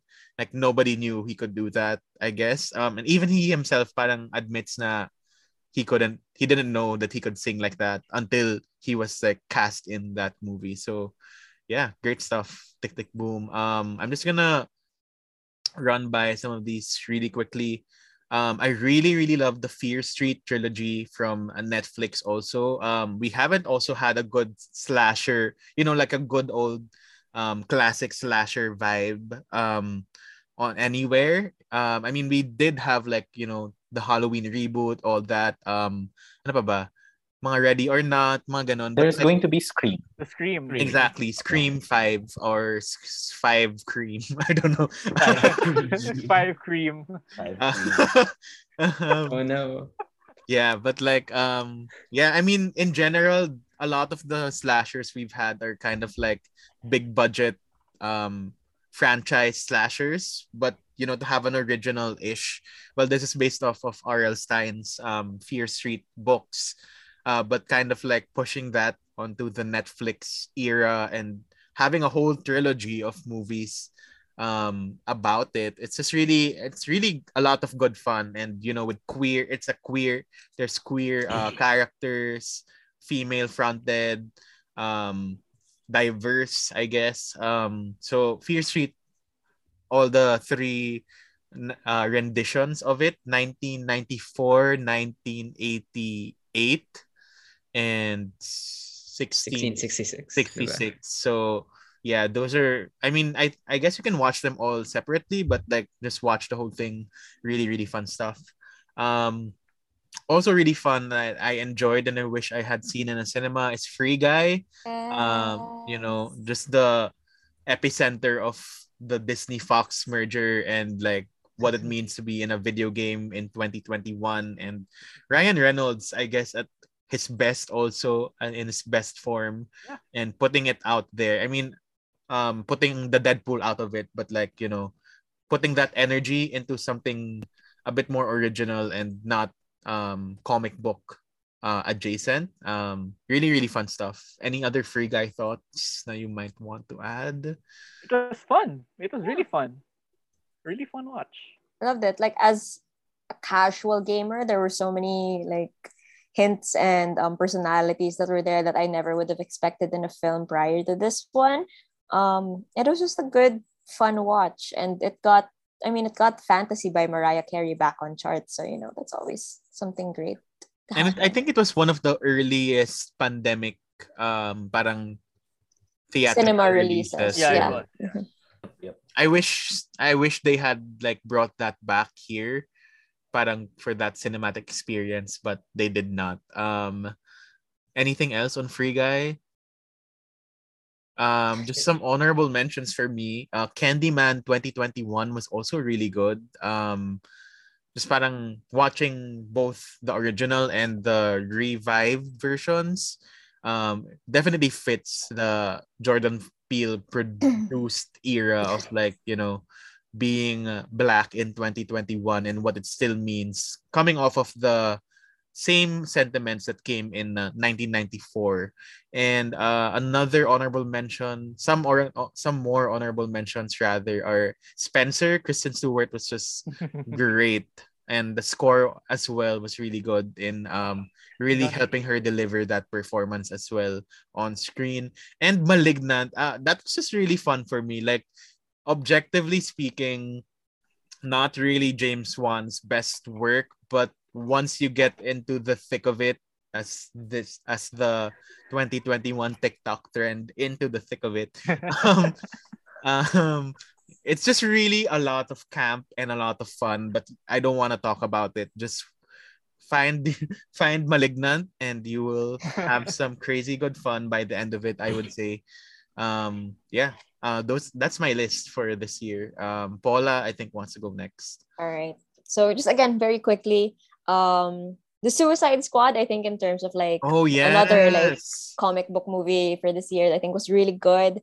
It was such a great way to bring, because I love the Suicide Squad as a comic, and it was such a good way to bring it back to the cinematic universe and make us forget the first one, which is really, really bad. And I'm excited for Peacemaker because of it, because I never assumed that I would be into his character as much as I was after seeing the film. And James Gunn has really proven himself to be a really good director in terms of these types of movies. So, and we have a whole episode on the Suicide Squad. Go and listen to that for more thoughts on it. But yeah, that's definitely part of my top films of the year. I watched it in 2021, but it was released in 2020. Promising Young Woman. I know it's a film that really hits different when you're a woman yourself. There are definitely things that I'm sure men can't like fully relate to when they watch it. So as a woman who watched it, as a woman who's seen the film, I really saw myself in so many of these moments, and the fears that I have for myself, for my other female friends, female presenting friends, like everyone who understands the type of oppression and every possibility that you could have just walking down the street. It's frightening, but there's some I don't know, like revenge or that good sensation, I guess, when you're watching someone like take something, do something that you personally can't do for yourself or for the people that you love. So I think it's a great watch for, especially if you're a woman. Free Guy was mentioned. The documentary that I really want everybody to see, I don't know why it hit me so hard, is The Rescue. I didn't pay like super close attention to the Thai soccer team cave incident when it happened in 2018 but 2019. Yeah. I knew about it like generally, but I never like delved too deep into it because again, like children in perilous situations are definitely like a difficult thing for me to swallow. And that definitely aided in the way that I watched The Rescue. 5 minutes in, I was already like sobbing just at the thought of these children in such a dangerous situation. But what got me through it, I think, is one, the spirit of humanity and just that feeling of generosity from people that is very rare to see nowadays. It's prevalent so much in The Rescue, and every single character that they interview, every single person rather that they interview, kindness and just that good feeling of knowing that there's a happy ending at the end of this film. You know, that definitely like is a major selling point to this, because otherwise it's not something I could probably stomach seeing. So The Rescue is a great documentary for everyone to watch. Mugen Train, entering into the anime aspect once again. If you're a fan of Demon Slayer, this was, I loved season 1, but I think Mugen Train was a much better like way to present the lore of the universe of Demon Slayer, and just really good fight sequences as well. And the animation of Demon Slayer in general is so beautiful. It's so different from any other anime I have ever seen, despite it being another like fight sequence or like mystical type of anime that's not genuinely new. But the way that Demon Slayer presents itself visually is so appealing, and the spirit of, again, humanity in the main characters at the forefront of Mugen Train. And moving forward with the rest of the season now, as it starts the newest season for Demon Slayer, you can definitely see how the events of this film aided the growth of all of these characters. And it's also the highest grossing film ever in Japan. Like, despite it coming out during the pandemic, it's still the highest grossing film ever in that country, which says a lot. Demon Slayer isn't even like the best or like highest charting manga or anime in the country. So that says a lot about the film in of itself, I think. And then lastly, this is, in terms of film, my biggest obsession, I guess, to come out of 2021, Dune. Oh my God. Like, I wish I watched this in cinemas because of just how great it is. I came in like really with nothing in mind, and came out just like the biggest stan of this franchise. You can really feel the love that Villeneuve has for the material, for the source material. And he gets it. Like, he understood the assignment. I watched the original right after watching the 2021 version just to see the difference, and after reading the book as well. And clearly Villeneuve really understood where the original was coming from. So I'm excited for the sequels for it, and I'm glad that it got as much hype as it did as well. And, you know, Stan Zendaya, even though she was barely in the film, for clear skin. We all want to be like It's just winning at life, right? Good for her, honestly. Can I just say about that? Imagine like being in a film for 5 minutes or whatever and getting paid that much. Like, I mean, Dream. Mark Yeah. Hamill got paid for The Last Jedi just for throwing a lightsaber behind, or like for putting down his hood. Force Awakens. For TFA. Force for TFA, Awakens, yeah. Yeah. I love that. Force And- Awakens nga pala. And I mean, I think Zendaya has really like deserved it. I mean, putting herself on that A-list na at this point. So parang queen behavior only. Dune good. As a Villeneuve hater, Dune good. And I also just want to say Desert Power. I just feel like I need Desert it. Power. Yeah. Oh, and Oscar Os- Isaac is so hot in this film. I was about to say Oh. that. Goodness Oscar Isaac gracious. is hot, period. Yes, He's right, but he's like right, he's exceptionally more so in this film. I Okay. would say. No, He will no, be- there are exceptions to Oscar Isaac is hot.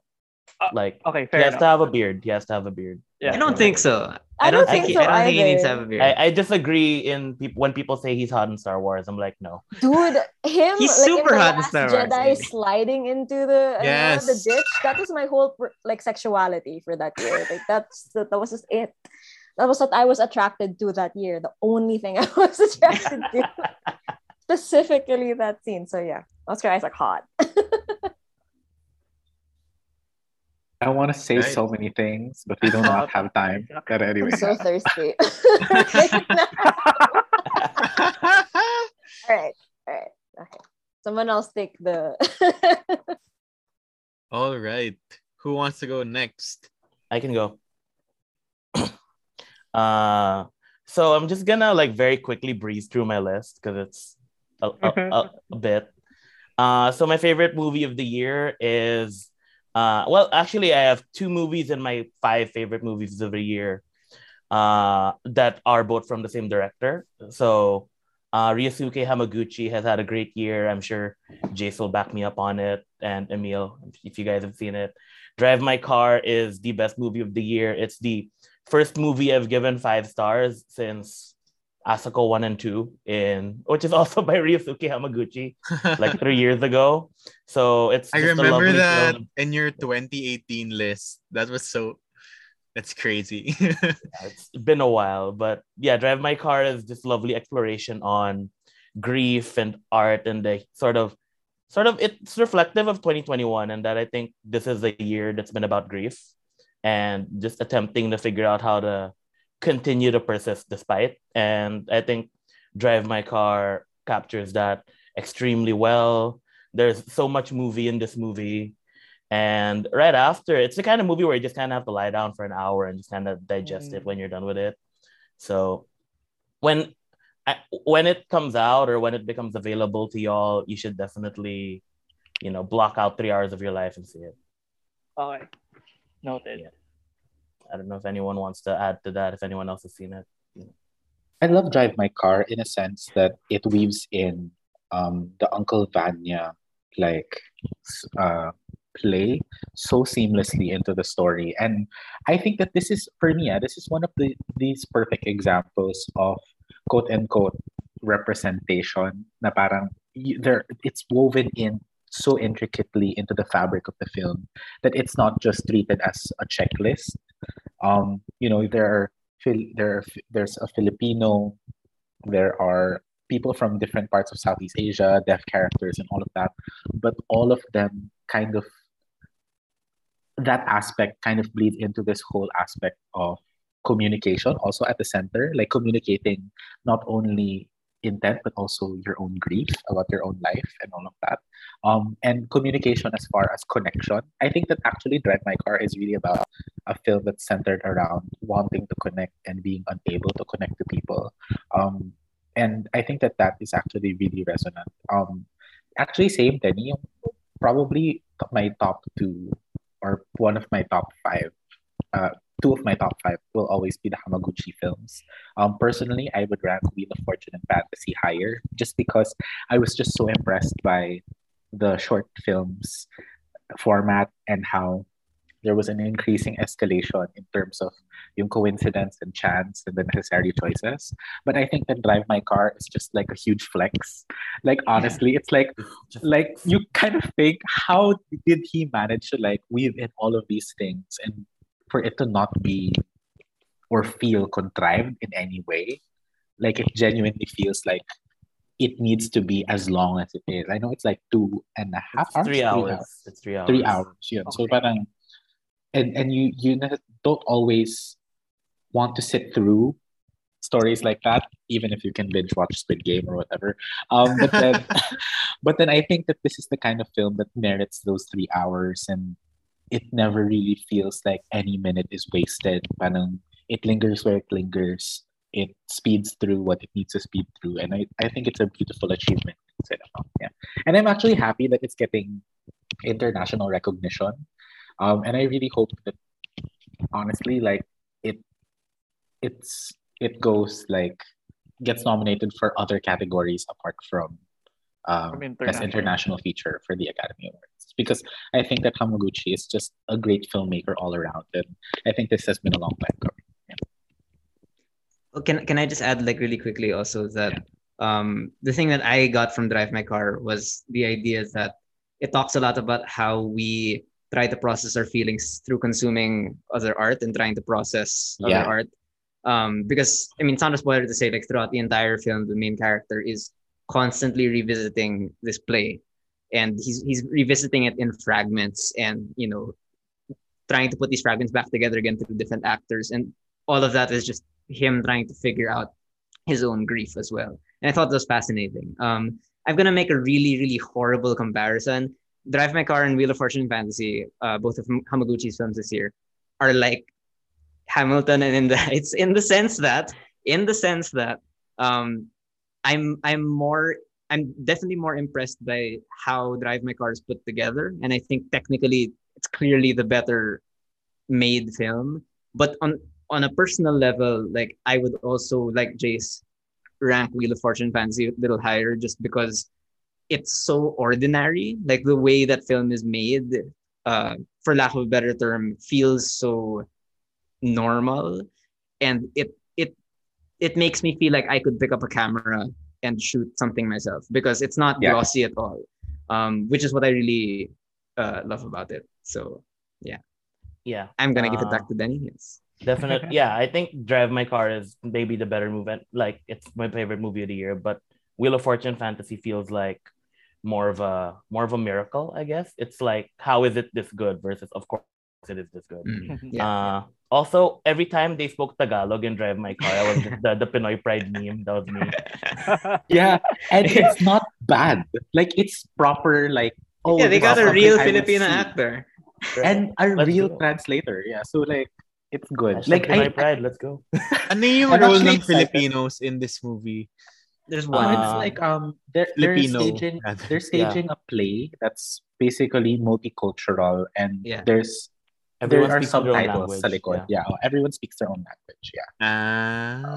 So one of the actors they got is Filipino, so he's speaking Filipino and the person's responding in Chinese. So it's like you have to really know your beats, and I thought where is the car? Just getting Bobo question. There's a lot of car. There's a lot of car in this movie. There's a lot of car in this movie. There's a lot of car, yeah. Okay, so another great movie, and like I won't belabor it because I don't think it's like out, is Licorice Pizza. I've been hearing so much about it. Can I just say I am so jealous of you because Paul Thomas Anderson, my birthday. Like anyway, go. One of the great birthdays. Licorice Pizza, not gonna belabor it, but it's the best American film of the year. It is. When it comes out, there's gonna be a lot of really annoying discourse on Twitter because PTA does take a few risks in how he builds the story, in the sense that the man doesn't have Twitter, so he doesn't know what are landmines and what are not. I think I personally am like okay with it. I think they work, but beyond that, it's great. Alana Hayam is great. Cooper Hoffman is great. The music is great. Bradley Cooper for Best Supporting Actor. Just overall, maybe it's a mess, but it makes me feel like it's okay that, my life is a mess, So yeah. Worst Person in the World, also about a woman who is a mess. But Renate Reinsve, I don't know if I got that, I probably messed that up, but she is my favorite performance of the year. Just it's like Frances Ha plus Wheel of Fortune in fantasy. It is it's one of the great expressions of the millennial experience because like how do we remember our life? We don't remember it as one big story. Remember it as like discrete pieces that don't fit together. And I think that's what Worst Person in the World is.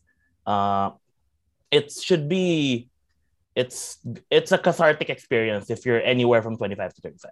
Like that movie will like elevate your soul. And like I won't belabor. Power of the Dog is on Netflix now. Great film. As I was telling to the people I watched it with, surprisingly horny. Did not expect that, but just like I was expecting like a normal Western. Then I remembered, all right, this is a Jane Campion movie, of course. Just one of a great cinematic achievement. I think Benedict Cumberbatch is winning Best Actor. Sorry to Will Smith, but I think it's gonna be Benedict Cumberbatch.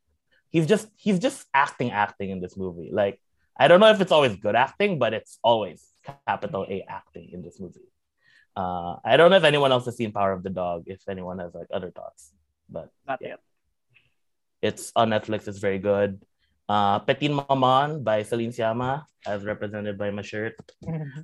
Great film about childhood. And I think very much about Sciamma's preoccupation with female-only spaces. And just, it's one of her best movies. And it's not like, it doesn't announce itself as a great movie. Like Portrait, when it starts, is a great movie. It just yells out, I'm a great movie, and it earns it. But Petite Maman is such a quiet, like when we said that Wheel of Fortune is a miracle movie, Petite Maman is also a miracle movie. Shout out French Dispatch, one of Wes Anderson's best, Bergman Island, a fantastic meditation on what it's like to be a female artist and just the responsibilities of that. Bad Luck Banging is extremely wild. And like, I know me and Emil disagree on it, but that ending just works for what the movie is, but also doesn't work for what the movie is. And that whole middle section, which is like a dictionary type thing, is one of the best sort of sequences of any movie in 2021. Y'all should definitely catch it. I also really love Bo Burnham's Inside. I really, really, really love Bo Burnham's Inside. And I will count it as a movie. And, and I want to close. I finally attended a movie with a protest outside this year. Benedetta had a very wild Catholic protest outside my screening.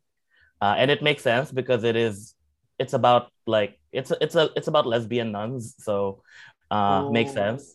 But a dude with bagpipes showed up. So that was the strange part. And they were singing like Latin hymns outside the church. And we were like, we're already inside. We bought the ticket. I am not sure what you're protesting. So it still went wide in AMCs around the city. And I know it's like screening on a streaming service in the Philippines. So definitely catch Benedetta if and when you can. I don't guarantee you'll like it. I don't think it's a capital G great film, but it's a wild ride. So that's all of my stuff. I'll try and go next because as we keep telling Cholo, we'll try and make this fast. So I only that's how we go about naman in the last X years of this show. Yeah. We'll try to make this fast. We'll try. Yeah, we'll see. Sorry, Cholo, I did my best. No, it's okay. Yeah. No, it's okay. It's okay. Take your time. It's the last show of the year. Oh, that's true. Let's give some space for what we feel like people should watch if they do have Christmas breaks. So yeah. Go ahead, Emil. Okay. Before we started recording this, Denny was talking about how you felt like you didn't have like a movie that only you were championing compared to lots of other people. I don't know if this really counts for me, but at least among the people I know who've seen it, I feel like I'm the only one who like really, really loves it, which is Passing on Netflix, which is the film from Rebecca Hall starring Tessa Thompson and Ruth Negga. I don't really have like a passionate defense for why I think it's one of the best movies of the year. It just vibed with me a lot.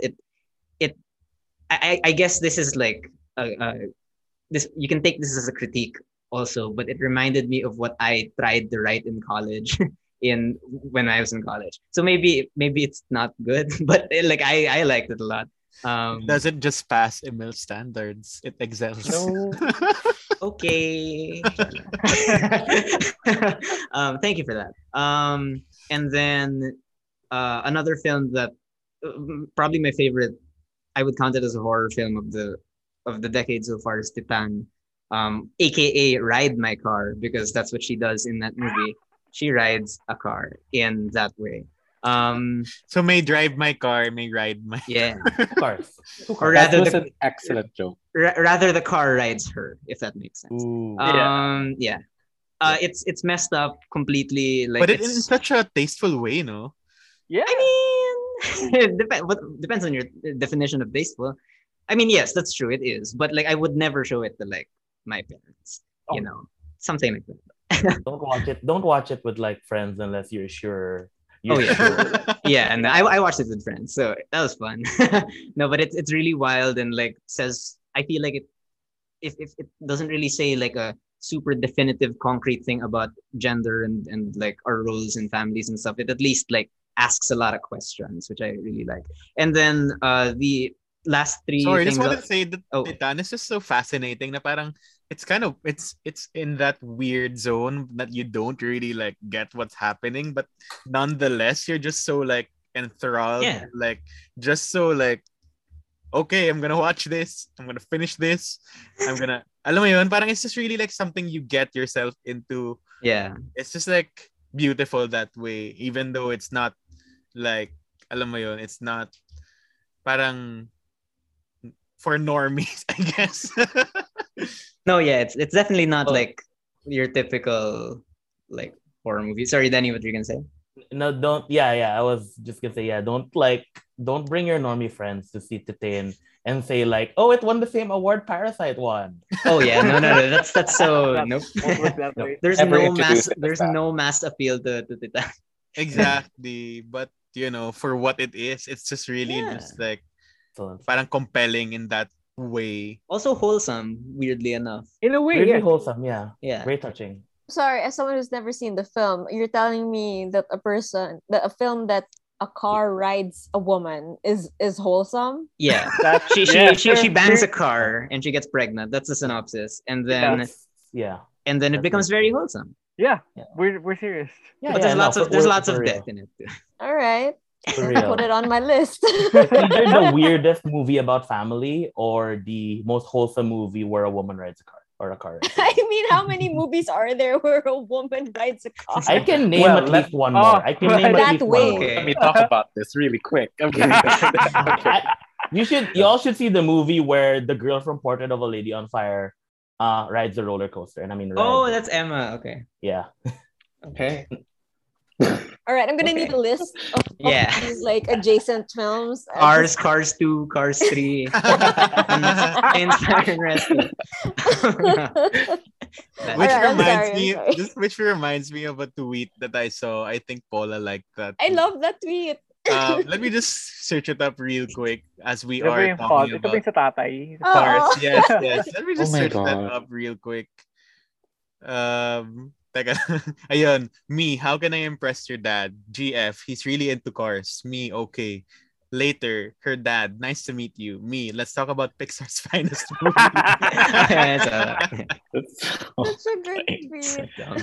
And just F1 adjacent. You know, I think part of why I really loved F1 is because how I grew up with cars and really liked cars and just really like, oh, this is like Lightning McQueen and the pit stop. Alam mo yun, the piston, they're trying to win the Piston Cup, which is the world championship. It's just really like cars adjacent. But no way in real life will there ever be a three-way tie in Formula One the same way that there was in the Piston Cup in Cars 1. Pero yun lang, it's just really like, and you know, a lot of, actually the goats of F1 have apparently appeared in cars like Yeah. without us knowing Schumi. prior, like Schumacher. Schumacher and even Lewis Hamilton. Crazy. It depends on which region you're watching. So if you're watching in Germany, they got Vettel to voice the character. So yeah, it changes wherever you're watching. So it's a little like Formula One cars trivia. I don't know Yeah, how we of got here. No, that's why I'm laughing. I'm laughing because you Yeah, suddenly me started too. talking about cars. This is like Because of excellent Titan. plot twist, but It goes back to the vroom vroom agenda. From Right? Vroom Agenda. Okay. Yeah. I'll Anyway, be quiet. Emil. Anyway, after your I last was just movie- gonna wrap up by saying, like I want to champion a few documentaries as well, because there are just so many documentaries, especially like on Netflix, and it's a lot of true crime, which I'm not personally into.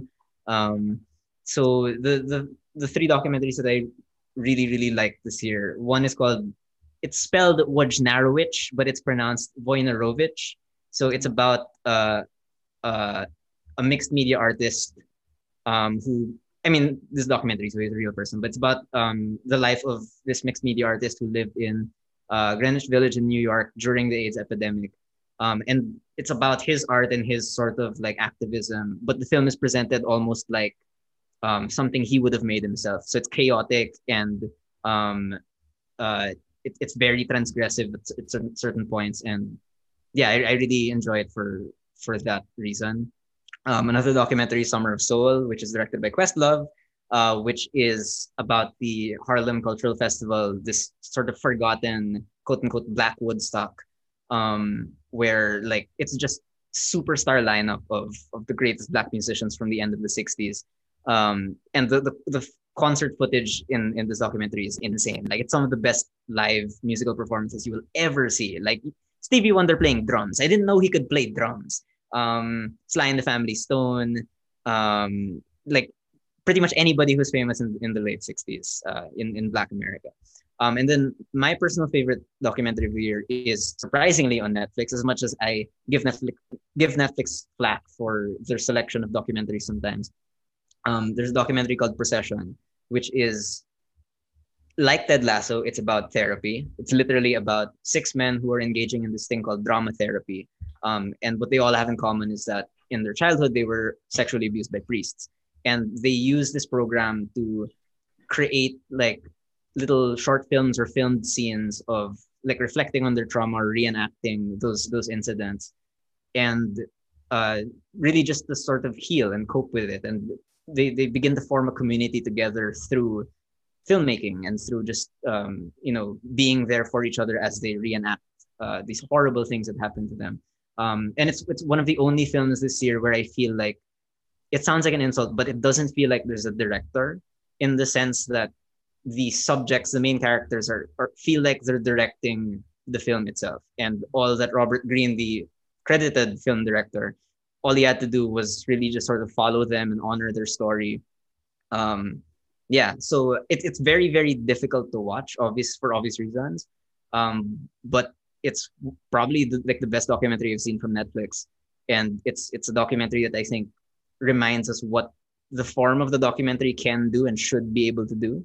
A lot of people think it can only just present facts or retell events and whatnot, but this is really sort of providing healing for like these 6 men. So I would super recommend it if you have the mental strength for it.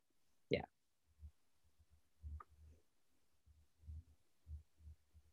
All right. Last two people. I can go after Neil. Huh? You're gonna go na Jace? No, go ahead. Sige. Sige. Let's see. Try to make it quick also, if I can. It almost feels unbelievable na Godzilla vs. Kong and Zack Snyder's Justice League came out this year. Like, oh my god. It felt like ages ago. In this weird limbo of a year. Felt like ages ago. Yeah. So just to remind people, yes, it came out in 2021. And though I guess we have a episode about Zack Snyder's Justice League. Watch it if you can. And we said na it's nice that this exists. We're happy this exists. It patches some stuff up. And I think our agreement was it was better. It was better in a way. But I can't imagine, imagine how awesome it would have been to have seen Godzilla vs. Kong in a cinema. Because that was a blockbuster. That's something we that missed was a on, blockbuster. for sure. If it was released like October, there might have been a chance na the Philippines would have gone for it. Kasi wala, bitter ako. But like imagine, I'm seeing Kong punching Godzilla twice. Sobrang With especially that final battle with that like neon lights. Hong Kong ba yun? Hong Kong yun. Yeah, it was Hong Kong. My God. I wish talaga it was in the cinema because I would have risked my life. I would have risked my life for Oh my it. Oh gosh. my gosh. What I did risk my life for was I Was did what? risk my life for Dune though, which Dune was the first movie I Fair. watched in the I mean, there was cinema. only one other person with us in the cinema, so Yeah. we didn't really like risk our Yeah, lives, but I I guess. was really happy that I watched it in the cinema because it really was, what Paula said. Denis Villeneuve really understood what he had to do, and he made it a real cinematic experience. Na like, wow, the sound design is amazing. Hans Zimmer's score is, oh my god, and I get to experience it with the surround sound ng Dolby. It's like, this made me happy na the cinemas are reopening again. What other movies that I think I want to recommend that I enjoyed also? I did enjoy In the Heights. Uh, like for someone who didn't like went in blind, it was pretty fun. Like because Yeah. a lot of musicals this year, and it's still I think In the Heights is still like the best. I know, like this is coming from someone who was yet to watch the new West Side Story, but yun nga, In the Heights is like it was pretty good, like not bad, great. Uh, Another one that I want to recommend is The Green Knight by David Lowery. This is literally Dev Patel looking the best. Like oh my god, he looks he's always looked great for the past 5 years, but oh my, he looks great here. Dev Patel hot. Well, I'm a big fan of yung mga gantong kwento like the Arthurian legend, and I really like how very artsy ba, how very folklore yung dating ni Lori sa paggawa ng movie. Wala, na-enjoy ko lang siya. Another one, this one's on Netflix. It's The Harder They Fall. It's a western, mainly actually not mainly all black cast. Really, it's a really fresh I don't think I've seen a good western like this good because I haven't seen Power of the Dog yet. But yun nga, The Harder They Fall, ang galing. I mean, an all-star cast. You have Jonathan Majors, Idris Elba, Regina King, and then soundtrack is amazing. Like the director made the soundtrack. It sounds really good. It looks really good. Well acted. Wala. This movie should have been getting the marketing that was being put for Red Notice. Like, oh my god, why they roughly came out at the same time? Why weren't a lot of people talking about The Harder They Fall? So, I guess because westerns aren't really a thing like worldwide versus I guess, yeah. general blockbusters. I don't know. Parang yeah. Anyway, go ahead. Makes me wonder tuloy. Okay, if they stole the MOA Globe for Red Notice, what would they have done for Hard Day Fall kaya? Makes you wonder lang. I don't know. Yung Bounty Fresh Chicken. I love that chicken. Buti pa yung Bounty Fresh Chicken may jowa na kasi nakita ko yung dumaan ako doon tapos dalawa na silang manok. Talaga? Parang, buti pa siya. Then, ano lang. Quick finish. I watched Finch, which is Tom Hanks. I think Tom Hanks is at this point in his career, and like, you know what, I'll do whatever I want. It doesn't matter anymore. And he still does a pretty good job. And I think Finch was a pretty wholesome science fiction movie. It's on Apple TV Plus. And when I watch it, this is actually pretty good. This is Tom Hanks being Tom Hanks, but it's amazing how much emotion is in the robot. Like for a artificial character, sobrang emotional lang voice niya lang. So, wala, natuwa ako dun. I mentioned this before. It's a animated short film. It's Blush. Written and directed by a Filipino, Joe Mateo. Very emotional. He wrote it for his wife. Again, I'm recommend it because it's really good animation by Skydance and an even more touching story, especially since you know where he's coming from. And Pinoy Pride. It's a really, really nice short film talaga. Nakaka-touch talaga siya. Paula messaged me after she watched it. She cried. I don't blame, I was like, damn you, Burns. I don't blame her. It's ganun talaga yung dating ng Blush, and I loved it. The moment I finished it, I watched again and made my sister watch it with me. Ganun, that's how touched I was. And just to end, speaking of touch, one of the most recent movies I watched was Belfast. It's not a lot of people like think it's amazing, like sobrang ganon ganon. But for me, like personally, I told Emil, Jason, Denny this na. I related it with it so much because yung kwento niya, Kenneth Branagh, kasi it's inspired by his own life. Yung kwento niya, it really, really, really reminded me of my dad's life because when he was younger, he grew up poor, and because of financial situation, and he had to move, he had to move to Australia, he had to leave the country, and he had to leave his life behind where he grew up. Everything that his family knew, his whole entire family, his whole life. Oh my god, I'm getting emotional. He had to leave his entire life in England just so that his family could, move on. And it ang daming how I related with how Kenneth Branagh made it so personal. Like ang daming I was telling my dad na there's some aspects in this na you told me. Ito yung kunento mo sa akin. Like growing up, playing in the streets, his his dad, the character's dad played by Jamie Dornan, working far away just to make ends meet.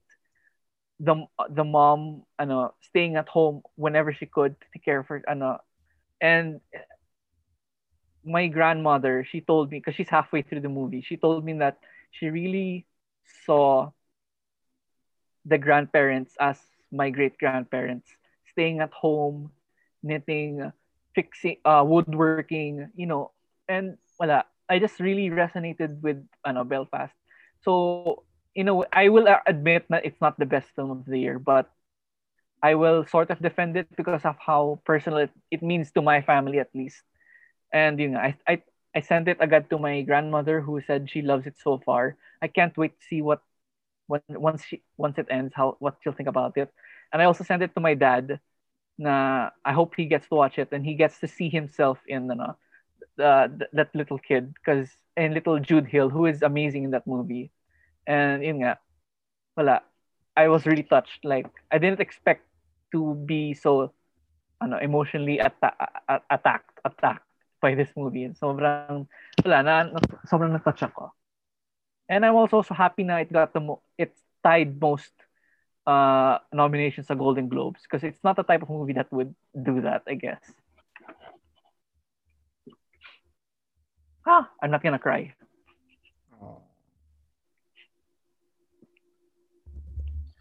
Okay, so I guess ako na. Parang hindi ko, I don't know how to follow it up. Well, malaki yung overlap ko with a lot of other people's lists. I love Wheel of Fortune and Fantasy and Drive My Car by Reisuke Hamaguchi. I love Petite Maman, tama ba? By Celine Sciamma. I love Celine Sciamma forever and ever. I think that particular film is so simple, and it's actually like a perfect pandemic film that can perfectly exist outside of the pandemic. Does that make sense? I love Titan. The way I would describe it is that it's about how monstrosity is curbed into like a form of humanity and all of that, and how gender and all of these boundaries are blurred by desire. Like that's my parang thesis of it. Like wala siyang pake about all of these like categorizations. Ang pake lang niya is like desire and love to a certain extent, which is weird given that it's a film about a serial killer. But then yeah, I like Dune. I find myself comparing Dune, every blockbuster now, to Dune just because of how a lot of the naturalistic shots are, and also how, in my opinion, ang galing ni Rebecca Ferguson. I think Rebecca Ferguson in this, she completely like stomps on every other person in terms of acting. But I wanted to like give shout outs to like at least four other movies that people siguro aren't talking about as much. This was on Denny's list, but Shiva Baby is great. It's a social anxiety set in a funeral, right? A funeral. And wala lang. It's a perfect like encapsulation of like claustrophobia, self-induced a form of self-induced claustrophobia. And the best part about it is that it's wholly convincing. It's actually like a nightmare situation that I feel like a lot of people will experience once they start reuniting with their families for the holidays, which is terrifying. The second is Mitchell and versus the Mitchells versus the Machines. Nasa listening ni Denny. I, Yes, I so good. I think that the film, I was really shocked by the animation and the just the sheer fun of the film. I think that it's one of those things that you enter in thinking that it's like this brainless animation, but really it has not just a lot of heart, but a lot of intellect around how it's designed, like narratively as well. One of my quote unquote guilty pleasures is actually Love and Monsters, which was released this year on Netflix. I think that that's a um perfect use of Dylan O'Brien's um, humor and charm and everything. And it kind of weaponizes you to the point that even if it is like very formulaic and very, it goes where it is bound to go. Parang you can't help but root for Dylan O'Brien and this kind of repeated coming of age narrative niya. Um, and yung last ko is I think Uni, which not a lot of people are talking about. It's part of it was part of Q Cinema. That's where I watched it. And Uni is a great film about a young Indonesian girl who is torn between marrying as she is in high school and securing her family's financial stability, or pursuing university, which doesn't allow for married girls to enter. And so, like, ang ganda ng tension between those two things, and it's really great because it shows like this really contained world. I noticed all of the films that I kind of mentioned. Center is like, except for Love and Monsters, ang center is like female characters. Um, yeah, except maybe Drive My Car. I don't, yeah. But then, ayun, like Uni shows a lot of female solidarity. It shows, it doesn't kind of pity the women. It presents them with a lot of interesting choices.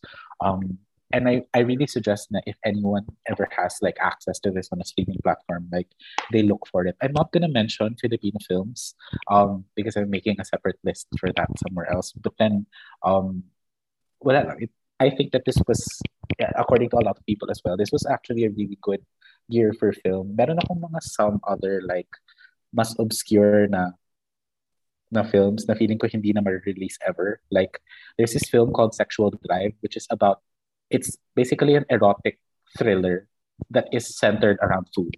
Like, it's a Wheel of Fortune and fantasy, but it's about food. So, kumakain lang sila ng ramen and like, they're trying to unearth like who this person cheated on someone with, parang ganon. And it's just sensual eating. And I think that like you would never expect like an erotic thriller to be like that. You'd expect a lot of sex, but like it's not at all. It doesn't have that. And then The Witches of the Orient. People will likely not have seen this, but it's like a documentary that's about this famous Japanese volleyball team. And it combines a lot of different things. It combines archival footage, which is super beautiful. Present day, like recapturing like the existing volleyball team at their old age, and then also animation. Like, it combines like all of the animation styles that have been inspired by that particular volleyball team. Actually, that the success of that volleyball team eventually led to the different sports animes that we now see in Japan, especially Haikyuu. It's actually, yeah. So like, it's really great. Those are two like recommendations that I feel like no one will ever watch, but if you ever get the chance to watch it, like I would totally suggest you do. Yeah, and that's it for me. I have a longer list, but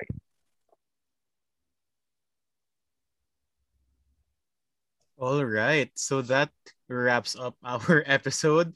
There's really like year after year, we do have like, we'll try to condense everything we have in one list. At one point we had like more than 6 people yata in a year end round parang roundup, but there's like so much to watch, and we're the 6 people on this call on this episode, and definitely the never ending list continues. But I guess to wrap up the show, um, instead of giving recommendations, as this whole episode was really more on recommendations, I guess just one thing you're grateful for in 2021 as our cheesy moment to end our popcorn episodes for 2021. Who wants to go first? Jace. Ako na hindi pa ako nasa-spoil sa Spider-Man No Way From Home. Yeah. Don't jinx it. No, I mean, I'm fine getting spoiled, but then like, it's very interesting na hindi pa nangyayari considering that I'm on Twitter a lot. So yeah. Well, I'm grateful for whatever friend interactions I've had in the last year, any and all ways I've seen and talked to my friends, whether it's newfound during the pandemic or ones that I've had ever since, has really brought an immense sense of joy to my days. So that's great. And I'm grateful for F1. Can't end this show without the vroom vroom agenda. So once again, Formula One and friends. I can go next. I'm grateful for the plethora of new people I've met this year and just the ability to exist, the ability to encounter different people again. I think related to that, because I'm specifically grateful for apps like Discord and Zoom that make it so much easier to just keep up with people. And there was a long sort of adjustment period to figuring out purely online like hangout spaces, but they've become so essential. They can't replace face-to-face interaction, of course, but if we didn't have these apps, or if I didn't have these apps, like I don't know where I would be right now, because I also, like Denny, I've met like lots of great people as well this year. And I guess I'm grateful for opportunities, because I guess last year I didn't get as much, but this year, as time went by, I got a lot and I took them, and I feel a lot will be coming my way, and I'm pretty happy for that. And growth is always nice, and I'm thankful for the opportunities to help me to grow as a person, and something to be appreciative of talaga. So yeah, thankful for opportunities. And I guess to wrap it all up, I'm grateful to have survived this year period. I mean, I guess definitely it's been a crazy year for all of us in many different ways, and to be able to continue to talk to everyone, share our recommendations every week, and talk about all our favorite pop culture. And syempre the friendship that we built, it's because it's the friendship that we built all along, right? But I mean, I stand true to that naman, the camaraderie that we have. And syempre, the relationships that make 2021 great despite all the setbacks and all the hard times that we face in the world. So with that, that ends our Popcorn 2021 recap. Definitely more popcorn to come in 2022 as we head into our third year into having this show. Woo-hoo. And heading to this is episode number 93, our 93rd main show. We're headed towards number 100 soon enough, so that's gonna be something, or maybe just a regular show, who knows. But 2022, here we go. And of course, we're grateful for everyone who continues to listen to Popcorn and watch Popcorn here on Radyo Katipunan. And thanks to the Radyo Katipunan fam as well for all the support throughout the year. And with that, all our previous episodes you can listen to on Spotify, Apple Podcasts, wherever you stream your podcasts. Of course, you can check out all our previous episodes on Radyo Katipunan 87.9 FM as well. And we will see you all next year for more popcorn, more pop culture, more chikahan, more lokohan. Bye. Happy New Year. Merry Christmas. Happy holidays. Have a great holiday season ahead.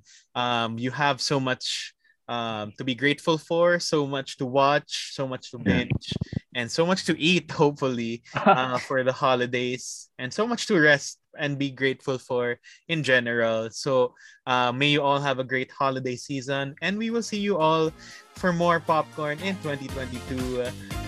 Bye. Bye, guys. Bye. Happy holidays.